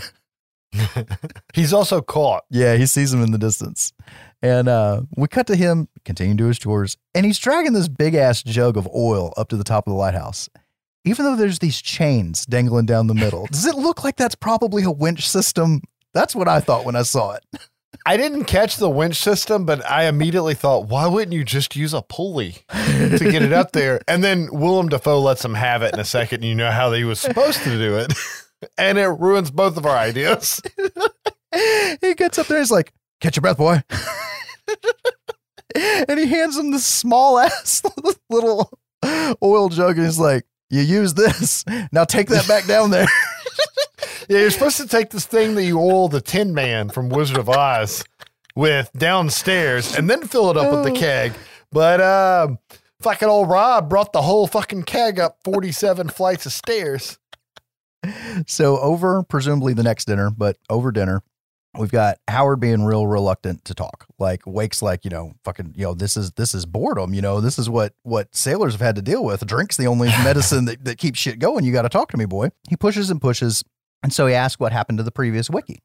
Died. Went mad, he did. Howard, in response, scoffs at Wake's quote unquote tall tales. And Wake says, I saw what you did with that seagull. And it's best you just leave it be. It's bad luck to kill a seabird. And Howard's like, more tall tales. And Wake just fucking belts him. And it repeats himself. It's bad luck to kill a seabird. It really is, man. The seagull is the harbinger. And the seagull, there's three of them. If I remember right, their names were Lady, Tramp, and Johnny. And one of them was the cackler, one of them was the pecker, and one of them was the don't I look good on film? Or some shit like that. Every shot you see with flocks of seagulls flying in the background, no matter how picture perfect it was, not a single bit of CGI to add them. Oh, really? Just happened. He says because they were used to getting fed by the people while they were there. So as soon as they'd show up, like even the first scene you see of the lighthouse in the living quarters when they get off the boat, you can see all these birds flocking everywhere. And he's like, it's so picture perfect. You'd think I CGI'd it, but they were just ready to get fed again. And they saw us walking up and they just got excited and I didn't have to CGI it. So, and that makes sense because of how this was done. Everything you see, they fucking built. the quarters, the lighthouse, and they did it in an outcrop into the ocean in Nova Scotia. Now, there was some stuff done on sound stages later on, like the interior of the lighthouse, and some stuff that you think is outside that was actually done on sound stages and then composited into the other shit. And I do want to say there are plenty of recorded scenes inside the lighthouse that was actually inside the constructed lighthouse as well. Yes. He complains about his historical accuracy fucking his better camera angles throughout the movie because he's like, I had to get too close and I should have been further away, but I couldn't do it because my goddamn historical accuracy of the stairwell. Yeah, well, that coupled with the big ass fucking, they shot it on 35 millimeter black and white. So he's got that with these old fucking lenses hanging off the front. Glutton for punishment, that man. Gotta admire him for that. But later that night, we've got a seagull pecking at the window, waking Howard up. He looks over at the window, he looks over at the scrimshaw, and he rubs one out. Because that's what you do. You're fucking bored. I mean, I've never had a life at sea or stuck on a fucking rock, but I can understand this. So he heads out for a smoke afterwards, and he sees Wake dressing himself once again up at the lamp. And so more of, man, what is this guy doing up there at the lamp? It's like he's toasting it. He's naked. What's going on? So the next day, Wake tells Howard he's been neglecting his work. And he doesn't just tell him that he's been neglecting his work. He goes on this thing about, I told you to swab the fucking floor. He's like, I did. And he's like, well, you didn't do a good enough job. You're going to swab it again. And he calls him a dog. And that's what he's been doing. He's calling him boy. He's calling him lad. He's calling him dog. And just berating him and belittling him. And Howard finally grows a backbone at this point. And he says he didn't sign up for this to be a housewife nor a slave. And then Wake really fucking lays into him. And if I tells you to yank out every single nail from every moulding nail hole and suck off every speck of rust till all them nails sparkle like a sperm whale's pecker, and then carpenter the whole light station back together from scrap and then do it all over again, you'll do it! So as the days move on, Howard starts to submit, and we get kind of a montage of him just doing his fucking chores with a smile, and, you know, farty McShitface is just there all the time. And this leads us up to the whitewashing incident. So Wake is holding Howard over the edge on this little wooden swing rope contraption, and he's whitewashing the lighthouse. And he tells him he's doing a great job and that he's been earning high marks in his logbook. And they get into a quick little spat about, stop moving. I'm not moving. Stop moving. I'm not moving. I'm going to fall. Stop moving. And he fucking falls. And it's almost feels like they've come to find their place, and like we're going to get the buddy comedy part of the movie. And it shows that nothing they think they hold, to me at least, nothing they think they hold together is real. Because even in an instant of thinking it's okay, it falls apart. I have no clue if that was the point of that scene or not. I did at that point also feel like they were bonding father-son like a bit more. Yeah. Of course, he wakes up to a seagull pecking at his leg. I do want to point out right there that this scene, I feel like, leads to a lot of the conspiracy theories on heaven, hell, purgatory, one man going insane, any of that, because you can see that it's almost nightfall and that Ephraim was just left on the fucking ground, right? The whole time. He didn't even go check on him. And never again in the movie do you see them address the whitewashing of the lighthouse. And it's only partly whitewashed for the rest of the movie. But he's so like, oh, I got to be on my job, right? Willem Dafoe's character is. And it's like, why did it just get left that way? Yeah, that's interesting. I do also want to point out that you see an actual seagull take a real shit on Rob Pattinson in that scene. Oh, that is great. Yes. Later at dinner, Howard says he wants to be called by his real name for their last 2 weeks on the island, and his real name being Ephraim Winslow, because until now he's only been called boy, lad, dog. They kind of like actually chat, and because he's fucking old Thomas, he even starts being nice to him. He's like, oh, so tell me, Ephraim, or don't they actually pronounce the fucking name wrong? No. So they say Ephraim in the movie. The way it's spelled, I would have said Ephraim. Yeah. And Robert Eggers said that him and his brother wrote the character as Ephraim. And when they were meeting with the dialect coach, because everything's got to be historically accurate, the dialect coach was like, you know, you're saying the fucking name wrong, right? Because he had seen the name written many times and he liked it and he wanted to use it, but he pronounced it Ephraim in his head. Ah. So in this moment of seeming to bond, Wake asks, well, how did you end up here? And he says that he used to be a timberman and he read these books that a wickie could make a lot of money and that the farther away, more remote areas that the lighthouse were, there was even more money. And, you know, that was his dream. He was going to go somewhere, make a bunch of money, and then settle up his own house on his own piece of land. And, and Wake's just like, yeah, same as everybody else. Like, he's like, he acts like he gives a shit about his story. He tells his story and he's like, yep, nothing interesting there. He's such a dick to him. And he's so passive aggressive about it at times. So Howard eventually says, you know, since they're actually talking kind of, why is it bad luck to kill a seabird? And Howard says they contain the souls of dead sailors. And somewhere in here, and I did not note it, and I may be ahead of myself, but I think it's already happened. He asks about the previous junior wickie that was working with him. And it gets brought up that he only had one eye, because that becomes important later. Anyways, so work continues until one night Howard realizes that he left his smokes out at the lighthouse. Because he's always fucking smoking. Like, that's his thing. You know, Wake fucking drinks and Howard fucking smokes. That's what they do. And he had to learn how to roll cigarettes just for this movie. Oh, nice. So he goes out to get his kit and he hears Wake grunting up above in the top of the lighthouse. So he slowly starts making his way up the stairs to investigate. And as he makes it, because you've got like a landing at the top and then a locked hatch to get up to the actual lamp. So when he's at the quote unquote top, he's still under the lamp. Because I think he got busted earlier in the movie, right? Because he snuck up in the stairwell and he got to that latch, and that's when he got caught by Willem Dafoe, right? Yeah, when he was carrying the jug up there. But as soon as he gets up there, he gets jizzed on. Well, at least that's what I thought at first. I literally thought that's what was happening. But then we get a shot up, and it's like, oh no, it's just some goo coming from some tentacles. Release the Kraken! Right on. This makes total sense at this point. This is the point in the movie where I'm like, I don't know what the fuck I'm watching now. I mean, I really didn't know what was going on. And apparently the poor cameraman shot that scene many times and he got gooped on every time. But he's like, okay, I'm peacing out. The next day, Howard is going to do one of his many, there's always something wrong with the cistern. Their water's fucked. And he's always having to go out and put Rid-X in the fucking cistern. So it's chalk specifically. That's what you would put in there to try to clean it up. Okay, cool. And it's really funny because he's been trying to drink water this whole time. When old Tom's trying to drink booze, and the water, I mean, apparently tastes like an asshole. Right? and he can't drink it. So he just wants his fucking water to be clean. His water and his smokes, man. So he's doing his thing at the cistern, and that damn seagull comes up to annoy him again. One-eyed Willie. And this time he's had enough. And he grabs the poor bird by its legs and just relentlessly beats it into the side of the cistern until it is a bloody mass of feathers. It's fucking awesome looking. Yeah. And it's a combination of a puppet and CGI. And that is some seamless looking shit.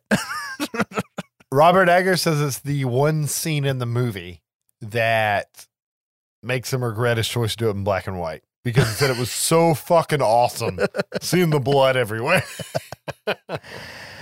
So shit gets real. We get a quick pan up to the top of the lighthouse and see the weather vane whip around and hold steady real quick. Clouds roll in.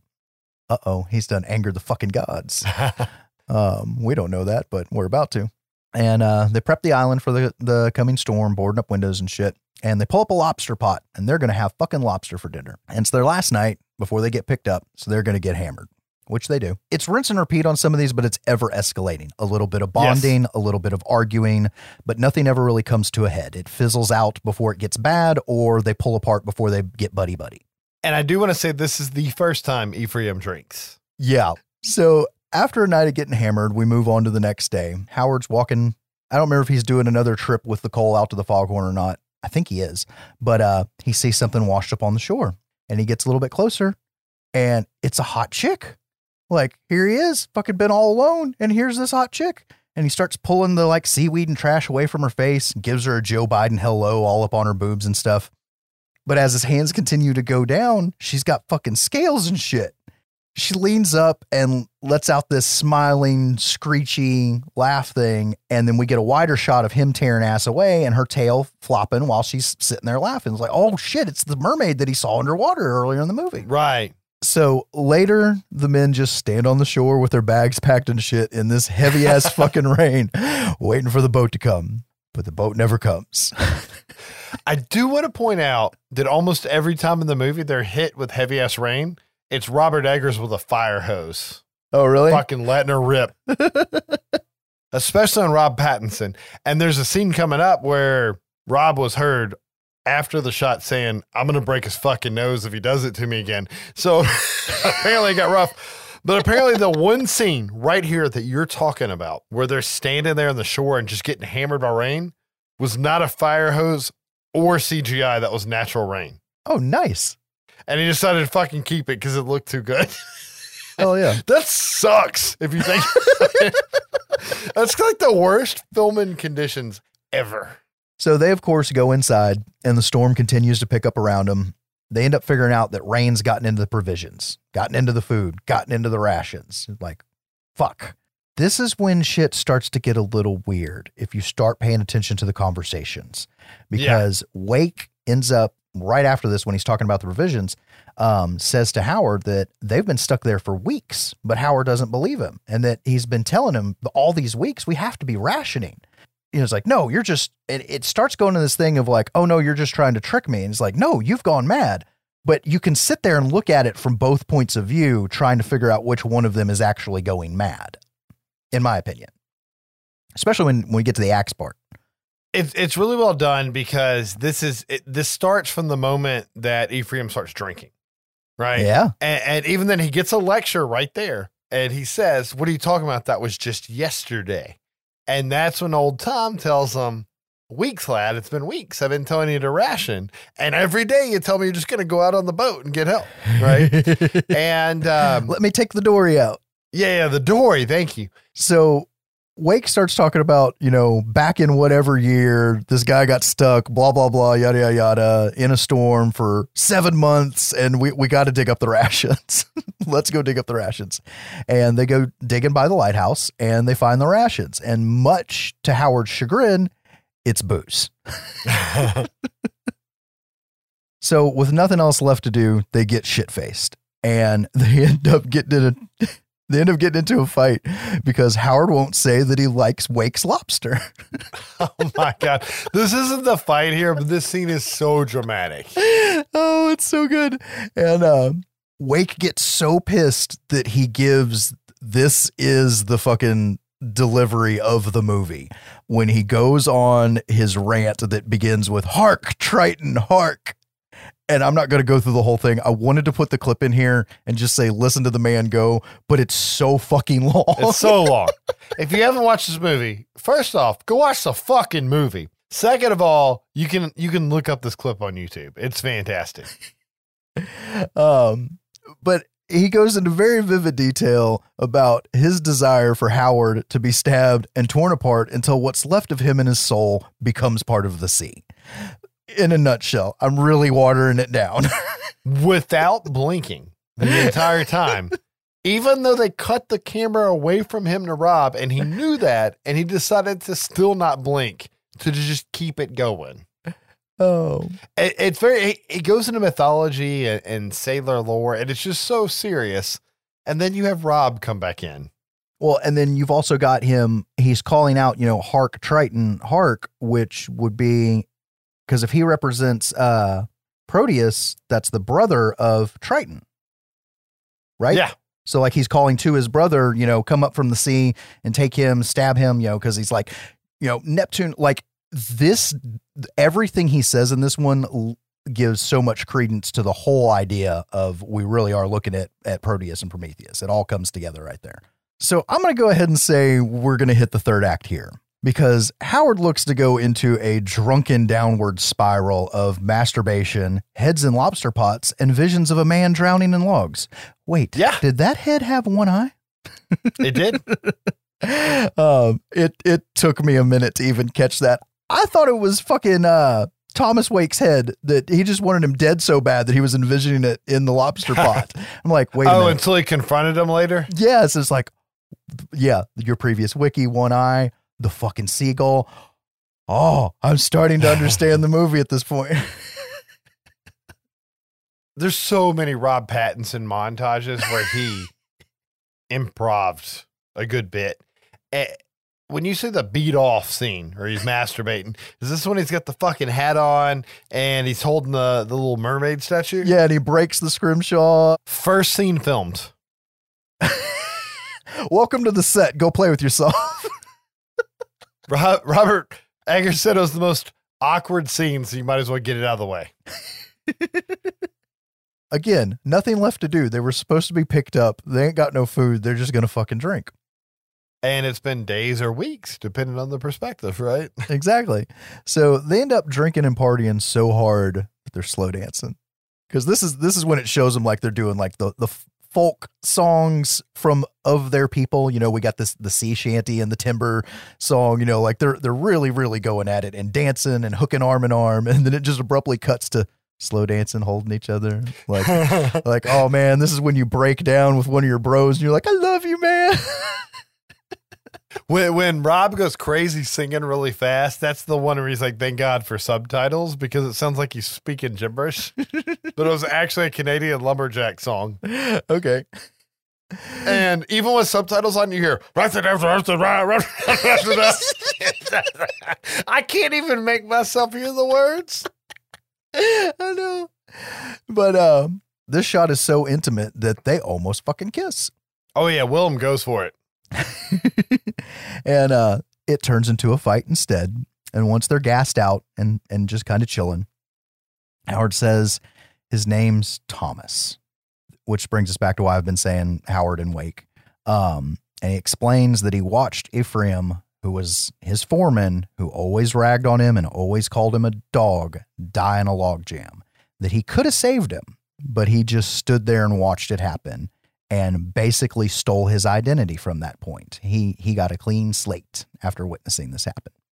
Yeah, because Tom had some discrepancies in his past, and he's now dead, basically, right? But Ephraim, he was clean. Yep. I could be the new Ephraim, and I can move away, and I can make all this lighthouse money. Farther away the lighthouse, more money there is. Good thing he's getting high marks in that logbook. So later on, Howard has a vision of, and when I say later on, these really are abrupt cuts.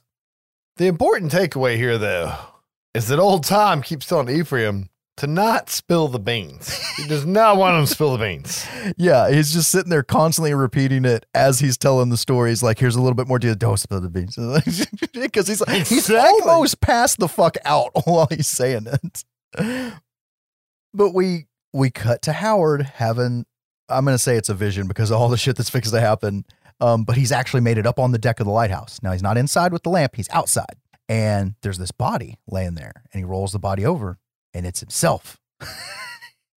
And then all of a sudden he's grabbed by Wake, who's standing there butt ass naked, shining light out of his eyes onto, Howard's face. And it goes into this really weird framed shot and it's like frozen. What is a admitted direct ripoff of a painting by Sasha Schneider called Hypnosis. You are correct, but it is called an homage when you admit it, do it on purpose. No, this is flat out ripping it off. I don't know why he did the shot with the painting other than he liked the painting. There's this whole rabbit hole you can go down about Sasha Schneider was gay and was actually ran out of his own fucking country because of his work. The one thing I will say is the light is like imparting knowledge, and it's a great representation of the lighthouse in human form and the passing of the torch, or the even withholding of the torch, and even just representing more longing of wanting to know what's so important about the lamp. And I really think that image or that painting kind of summed up that idea. I have no idea if that's right. That's just my takeaway. It definitely sums up the idea, but I really think Robert just did it because he thought it looked cool. So we get a quick cut to Howard trying to take the boat out, like he was talking about always wanting to do. And he almost gets it out of the boathouse and launched, but Wake comes up and hacks up the back of it with an axe. Howard goes tearing off, running inside as Wake gives chase with said axe. And as soon as they get inside, Howard says that he knows Wake killed his previous helper because he found his head in the fucking crab pot, lobster pot, whatever. And Wake says, "What are you talking about? You've gone mad. You just chased me with an axe." And that's because as much as Robert Eggers says he likes to keep it open for interpretation, he refers to Rob Pattinson's character as the unreliable narrator. During the commentary, which is funny that you brought up Mr. Robot at the beginning, and this is what I was thinking. So that leads me to believe that Willem Dafoe is right the entire movie, and it is Rob Pattinson who is incorrect the entire time. And if you think about it, other than I'm the captain and you're my subordinate, everything's normal to the first night he drinks. Yeah. The last night they're there. And from that point on, he becomes a raging alcoholic and has no fucking clue what's going on. Which kind of ties back to, he's been a drifter and what did he used to do? Like, is this a known past issue of his? Like, no, man, when I drink, bad shit happens. Is that why he didn't want to drink at the Exactly. beginning? Why he fought it for the first 4 weeks, right? Because he doesn't drink till their last night there. Well. So he went 4 weeks denying the rum. And then he drinks it. Was he drinking a bit of the booze when the real Ephraim slipped into the logs? One might wonder. Because he even says, because doesn't he say something about how he was holding something and how he could have bashed him in the back of the head, but he didn't have to. The logs did it for him. Oh, yeah, he wanted to kill him anyways. And then he's like, oh, God took care of it. He didn't say that, but I mean, that's fate took care of it, if you will. So he probably did it. Apparently his certain point of view is not accurate whatsoever. Now, I'm going to say they're both nanners at this point because of what they do next. I think they're both crazy to an extent, yeah. They're out of booze and they mix honey with the fucking lamp oil and start drinking it. And there's no conversation about this or anything. They just start doing it. It was actually called Thieves Oil, and it was an actual drink with turpentine and honey mixed together. And if you pay attention, Rob Pattinson actually says it's thieves oil when he passes it off to Willem Dafoe. But Robert thought it didn't sound right, and he actually cut the audio out right there. Okay. Because he's like, he just ran, because the way he shot it, he blames himself. You just see him mix the honey, and he goes, thieves oil, and hands it off. And he's like, everyone's going to be like, what the fuck is thieves oil? So they just cut it out, and you just like, oh, they're drinking it. But yeah, it's fucking turpentine and honey, and people used to actually do that shit. And I bet it was bad for a lot of organs in your body that I can't name. I would bet. Can you imagine the runs the next day? Oh, I'm thinking about those chamber pots again. They'd look a lot different. At some point earlier, I glossed over this. Howard had actually pocketed a knife from dinner. And we've seen him try to go break into the top of the lighthouse. And we've seen him try to break into the captain's fucking cabinet thing that you were talking about from the very beginning of the movie. He does successfully break into the cabinet, And but there's the no logbook's logbook. missing. Yeah. Yeah, because he actually goes upstairs and Wake's falling asleep with it on his chest. And he tries to sneak it away, but he wakes him up. He actually looks like he's about to stab a motherfucker to death in his sleep. Yeah, that too. And he can't do it when he wakes up. So they wake up the next morning after drinking the concoction, and the place is beyond thrash, like punk rock fucking kegger thrashed. Well, don't forget, there's a terrible storm the night before, and we see a wave slam into the lighthouse so hard it blows out the windows. And that's why it's so thrashed. And they actually used a wave machine and slammed a giant fucking wave into the house while they were in it, and about took it out. And then he said a lot of people thought that we used CGI. Most people thought it was a miniature, and we ran water over the miniature.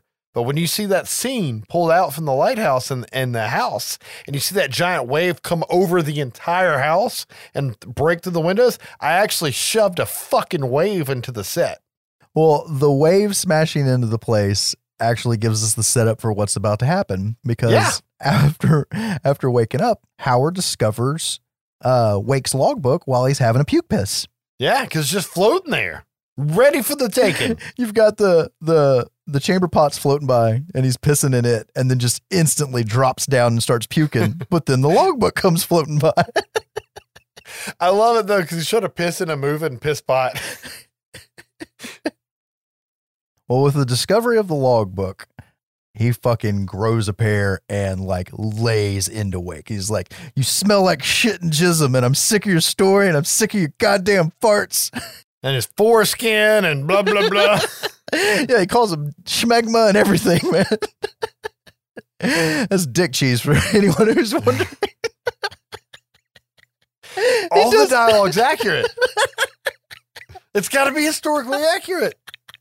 Oh. It's one of the greatest rants ever, and if you haven't seen it, I urge you to look it up right now. Well, and it's his weird New England accent too. He's like, oh, I'm sick of your goddamn farts. Yeah. They smell like fucking tainted foreskin. And it's funny because they purposely made him sound like a New Englander that had lived in Canada. Yeah. Like it's that specific. From a British guy. I'm just saying. Great actor. But he tells her, every word, all his stories, everything out of his mouth is a lie. And he pulls out the logbook and recites the entries. And what Wake is basically written is that he sucks at his job and he recommends severance without pay. Yeah, but if you listen to the grievances, it's drinking on the job, everything not he's doing what you're told, trying to steal stuff, trying to break into stuff. And that really lends belief to the unreliable narrator perspective. Because, one of them's crazy and the other one's telling the truth is all you can take from it. Interesting. But which one of them's telling the truth? And I think the director accidentally spilled the beans when he called him an unreliable narrator. I love unreliable narrator stories, though. I think it makes the story more fun. Some people feel cheated, but I like it. Well, in response, Wake relieves him of his duties, and Howard immediately snaps and does a 180 and literally begs for two things. I want to see the lamp, and I want to have another chance to prove myself. Right? Because let's bring us back to the lamp. Because at this point in the movie, we've gotten kind of far away from the lamp. The lamp seemed real important in the beginning. Why are people getting naked and offering it drinks? What happened to that plot? And Wake calls him out for being a whiny seagull killing bitch and calls him a dog some more. That's pretty much his response. They throw down, but for real this time, like an actual fist fight. They're not both drunk as shit and goofing off. Right. This is hungover, but sober and fighting. And Howard starts to visualize Wake as all of his demons or weird thoughts, whatever, because he starts flashing back and forth between him and the mermaid and Winslow. And we already had the flashing things in his head where he was fascinated about fucking the mermaid, and we got to see the vagina and all that. And it's like we're having this weird kind of trippy flashing thing happening in his head again.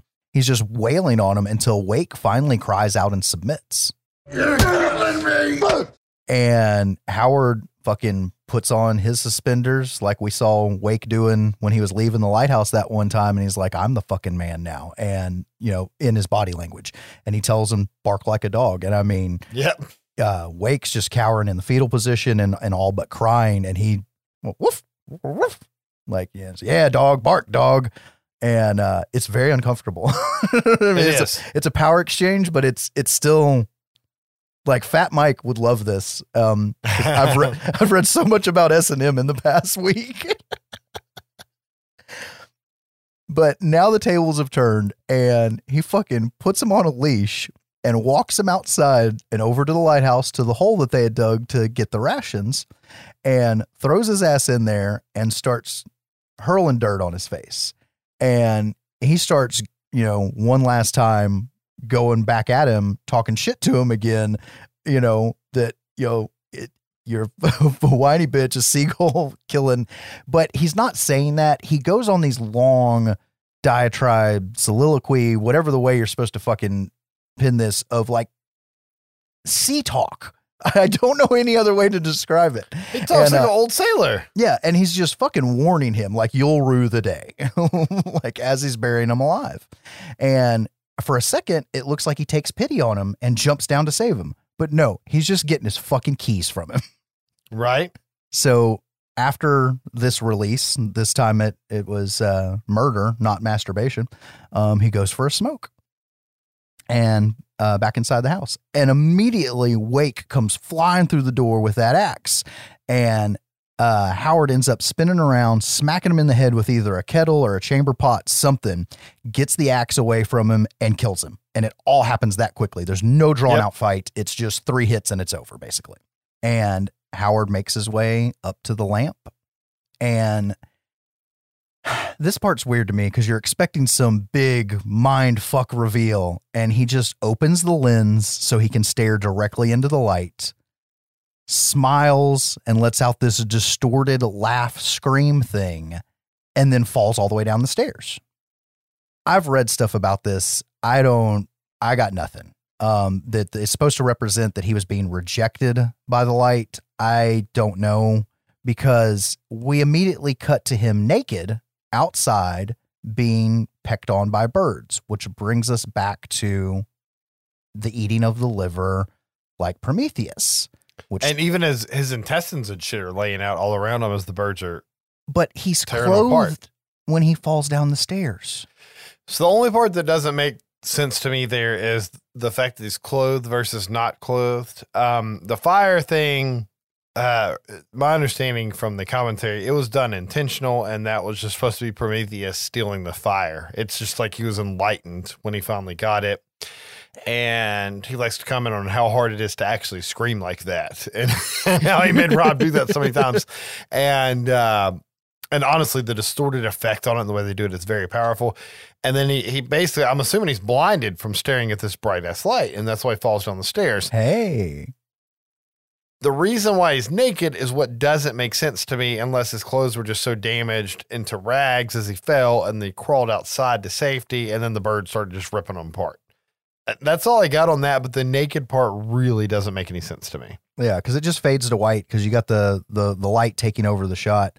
I just wanted to say the Willem Dafoe being buried alive and eating the dirt while he's talking, that was the day 2 of filming I referred to earlier.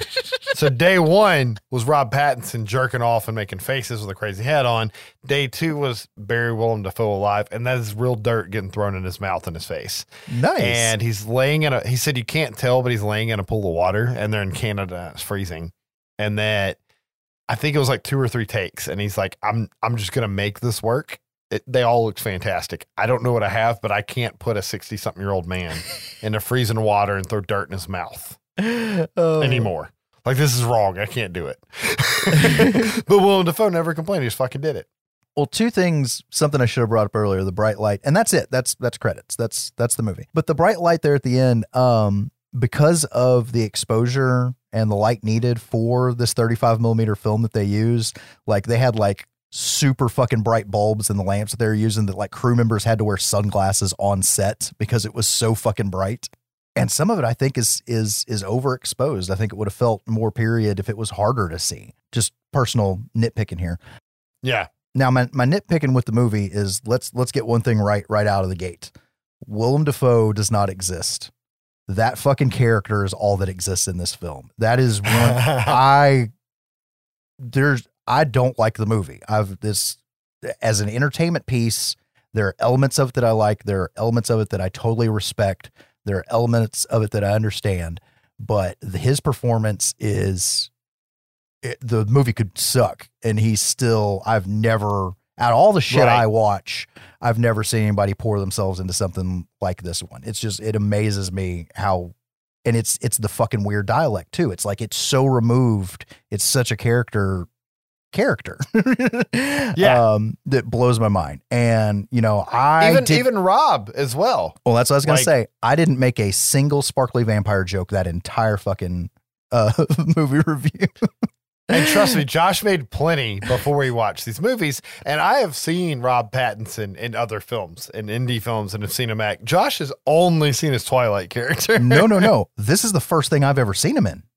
Oh, okay. I was just making the Twilight jokes because everybody else does. And he was good too. Some of the accent threw me off, but Willem Dafoe's Man Lost at Sea, I buy it, man. They were both fucking fantastic in it. And one more thing before I and then I'll get off of Willem Dafoe's cock. We've seen him play bad guy He is so good at bad guy, but this character is just dark. In a way, because he's bad guy and dark, and then anytime after the drinking starts, when Rob's character starts addressing things, he comes off as a normal, I'm just an officer and a grandpa. And the voice of reason. Yeah. Did he do this shit earlier? Probably not. No. But it's almost like you played two characters in the fucking movie. I don't even know if his character was drinking in the film. So I'm not going to beat a dead horse. Like I said, as an entertainment thing, it didn't get me, but I respect it. As far as Eggers goes, you know, he admits that he goes with, in this order, historical accuracy, atmosphere, and then story. And that he gets crap about that. But the interview with him is like, look, I'm not Ari Aster, all right? Which I think is fun ribbing. But he takes these pieces and puts them in a box and shakes them around. And this is what comes out.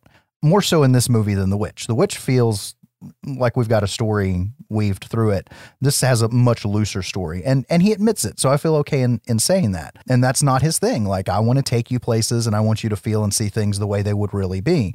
And I think he got thrown into all this too fast than he was ready for, just watching how his body language and how he talks in interviews. And I hope he sticks with horror or comes back to horror, because I think he hasn't found his footing yet, is, in my opinion, is what I'm getting at. He's already working on his next film, and he says it's his most gruesome picture to date for the work he was able to do pre-COVID. But it's not a horror film. He very specifically said that, but it's called The Northman, and it's about a Viking, which is horrific in its own way. Then you can't tell a Viking story and it not be violent and horrific. Yeah, it has to be brutal. And we're here to talk about the guy, and with his historical accuracy and his sense for telling the dark and portraying it, a fucking Viking movie sounds right up his alley to me. Yes. And with that being said, I enjoyed this movie more than Josh did, which is fine. I still see lots of parallels with him and Ari Aster, though. Totally. Because I feel like Ari Aster did not explain any of the occult or Paimon stuff in Hereditary, and almost none of Midsommar is explained. But interest being piqued in that direction more, you kind of filled in the blanks yourself, right? And looked it up. Whereas the sailor stuff in the Greek mythology might not have piqued you as much. And that's a great way to bring up, because my whole thing that was like Josh's mind blown is, you know, Midsommar's about a codependency relationship. And once I knew that, I watched the movie again and I was like, I'm in fucking love. And then Lighthouse, the movie about isolation. So if you go about it from that perspective, which we've all been isolated recently, right? But people into mythology probably get the movie the same way I did with Midsommar, where I'm like, oh my God, this is fucking genius. I literally could have just watched the two guys go fucking crazy in the lighthouse and left out the mermaid and the mermaid fucking and the fucking sea god. You could have taken all of that out of the movie. And I argue that I would probably even like the movie more than I did. And I liked it. The thing that I think would change it for me the most, if it were different, is even watching it at 1.6x speed, there were still things that felt so drawn out. Like if you just crammed the movie into about 45 minutes, which you could easily do, it might feel totally different to me. Really? Yeah. But that's one thing you never know unless somebody hacks something up and you watch it. And by then it doesn't matter. You've already watched it. It doesn't have the impact. But yeah, parallels to Aster all day long. Yeah. Which is very interesting. This guy, regardless of how you feel about his craft, really sticks to it. Yeah. And that's what I respect, that he's coming at filmmaking from a totally different angle where the storytelling is last. And for him to actually come out and say that, like, I do it this way. I don't want to answer all the questions. I want you to figure it out for yourself, which comes off as pretentious in one respect. Like, oh, I don't know how to make a movie, so I'm just going to say it's up to the audience to figure it out. I don't think he's doing that. I do not think that's an out. Now, what he did say is he can't direct something he didn't write, because he writes from the point of view of the director and directs from the point of view of the writer, a lot like Aster. Like, I already know how this has to be done. Right. I don't think Aster could direct somebody else's film. Not after seeing how he works and his approach. And I feel it's the same way here because of the historical accuracy and stuff. And even then the story part, I say your opinion on it is fair, like story last. But I also feel like depending on what you're trying to get out of the movie, I don't need those details, nor do I care to hear them. I go back and forth on that, and my opinion on things changes. I've said this before on this fucking podcast. It changes movie to movie and writer to writer and director to director, and going back and seeing things differently. When it really sucks going back on something that I remember fondly and then go back and it sucks ass. But dude, if we hadn't watched, or for the podcast hadn't done Hereditary and Midsommar, I would have fucking faked my way through this movie. In all seriousness, I've made you grow. and that's what I'm getting at is, so I can respect somebody else's jam. It's just not for me, but I'd love to see this guy. I don't think he's found his footing yet. I think he's still getting there. And in all seriousness, And you're right. Cause like I said, I don't even know if he's gone to film school. He may or may not have. I couldn't find any information of it, but it's a stage actor writing and directing movies. And when you think about that, it's like, wow, and he made these two fucking things. It's really interesting because we like to say with other directors, I'd like to see him make a slasher movie. I'd like to see him make a monster movie. I don't know what the fuck I'd like to see him do. Haunted house.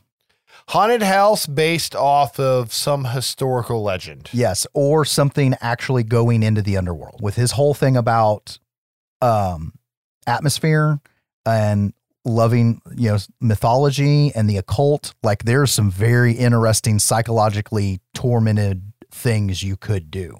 I do want to point out, he brought up in an interview that he was offered a Marvel deal and turned it down because he's an artist. I really think, especially seeing how he looks scared, for lack of a better word, in some interviews, I think some shit came on so fast, and we've seen this a million times before. He was probably offered some kind of a deal, and he probably turned it down because A, it's not what he's into, and B, imagine that kind of pressure when you're just out on the scene. Right. And you're like, I just got lucky. Right. Yeah. Like, no, I'm going to do what I write, and which I understand that. And he seems to be hard to that, but I would be fucking terrified. So I'm going to give you $300 million, make this picture. No. And The Witch honestly got him offered the job to remake Nosferatu, like I said at the beginning. And I said, I don't know what I'd like to see him make next. The Nosferatu remake. Yeah. This guy's fucking attention for detail and accuracy to take a silent film, right? And add dialogue to it just off the scenery and trying to put it in that country and that timeline. I think he'd do a fantastic job at it, but he doesn't actually classify himself as a horror director. He's actually on that side of the line of people that say, I don't think his films are horror. He doesn't really think he does horror. He says he can't watch horror movies. They freak him out.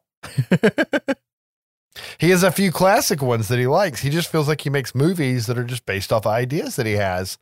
And he's going to stick, I guarantee you, with that history, that legend, that myth, that occult, it's got to be something interesting like that he can do some research on and have to go to a museum or 7 and talk to some, he knows a guide and can call the guy, and talk to the experts and then start to write it out. And that's his jam. And I feel like that is always going to give him a completely different approach to anything he covers. And I can agree with all that. And to go back to the beginning of that, where it's, people say it's not really horror. As far as this podcast goes, we have dipped our toe in psychological horror a few times now. And that's where I find this. The Witch way closer to a traditional horror movie. This more closer to psychological thriller mindfuck movie. But let us know, I was vehemently opposed to the idea of straying off into this territory in my mind. I didn't share it with you in the beginning because it all started with this fucking Ari Aster shit. I keep coming back to it. Yeah. But so I like it. But let us know, do you like it when we go here? Do you like it where we go, slapsticky fucking 80s shit? Let us know. Do you like it all? I do want to say my last thought. I agree wholeheartedly that The Witch is more of a traditional horror film. But every time that I watched The Lighthouse in the past few weeks, do you know what I heard in my head? I don't even think I said this earlier. Hitchcock. If you're going to say this movie is not a horror movie, then Hitchcock never made a horror film in his life. Yep, that is an excellent point. And that is a hill that I will fucking die on because the whole time I watched this movie, I felt like it was a modern Hitchcock film. from the framing to the black and white use. The birds probably. I was fixing to say helped. I need to actually sit down and watch the birds now. I'm thinking of the fucking seagulls and like I should watch the birds.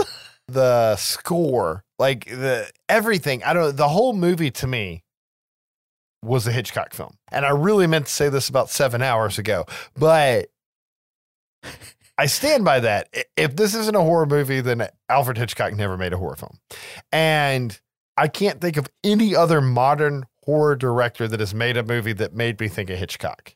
And I'm saying modern, starting with the 80s.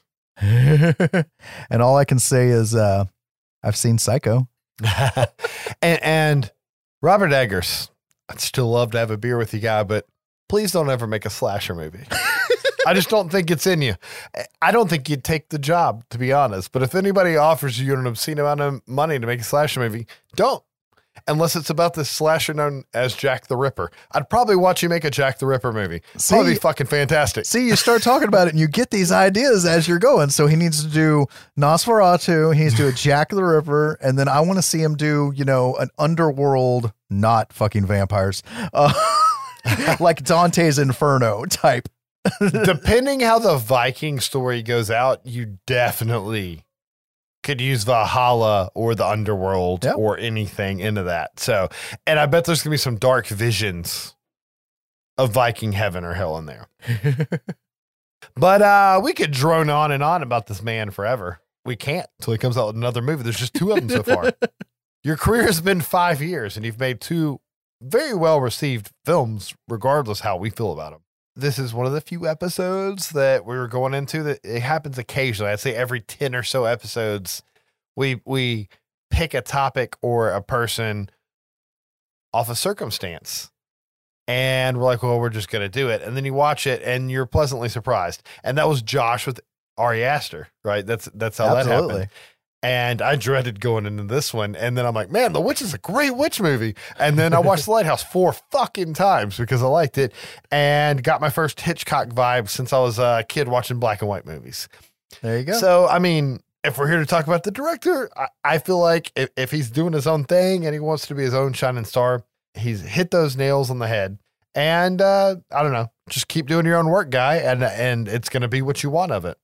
But that's it for the Robert Eggers episode. So you guys are going to have to tune in on the next episode where we cover haunted house films. God damn it, this is my house! As usual, guys, thanks for downloading the show and spreading the word. Please do not forget to rate and review us online. And please send us comments, questions, and suggestions to our email, sbyspodcast@gmail.com. We would also love it if you could follow our Twitter and Instagram, both at sbyspodcast. This might motivate us to use them more. See you guys on the next one. Thanks for listening. Why don't you spill your beans?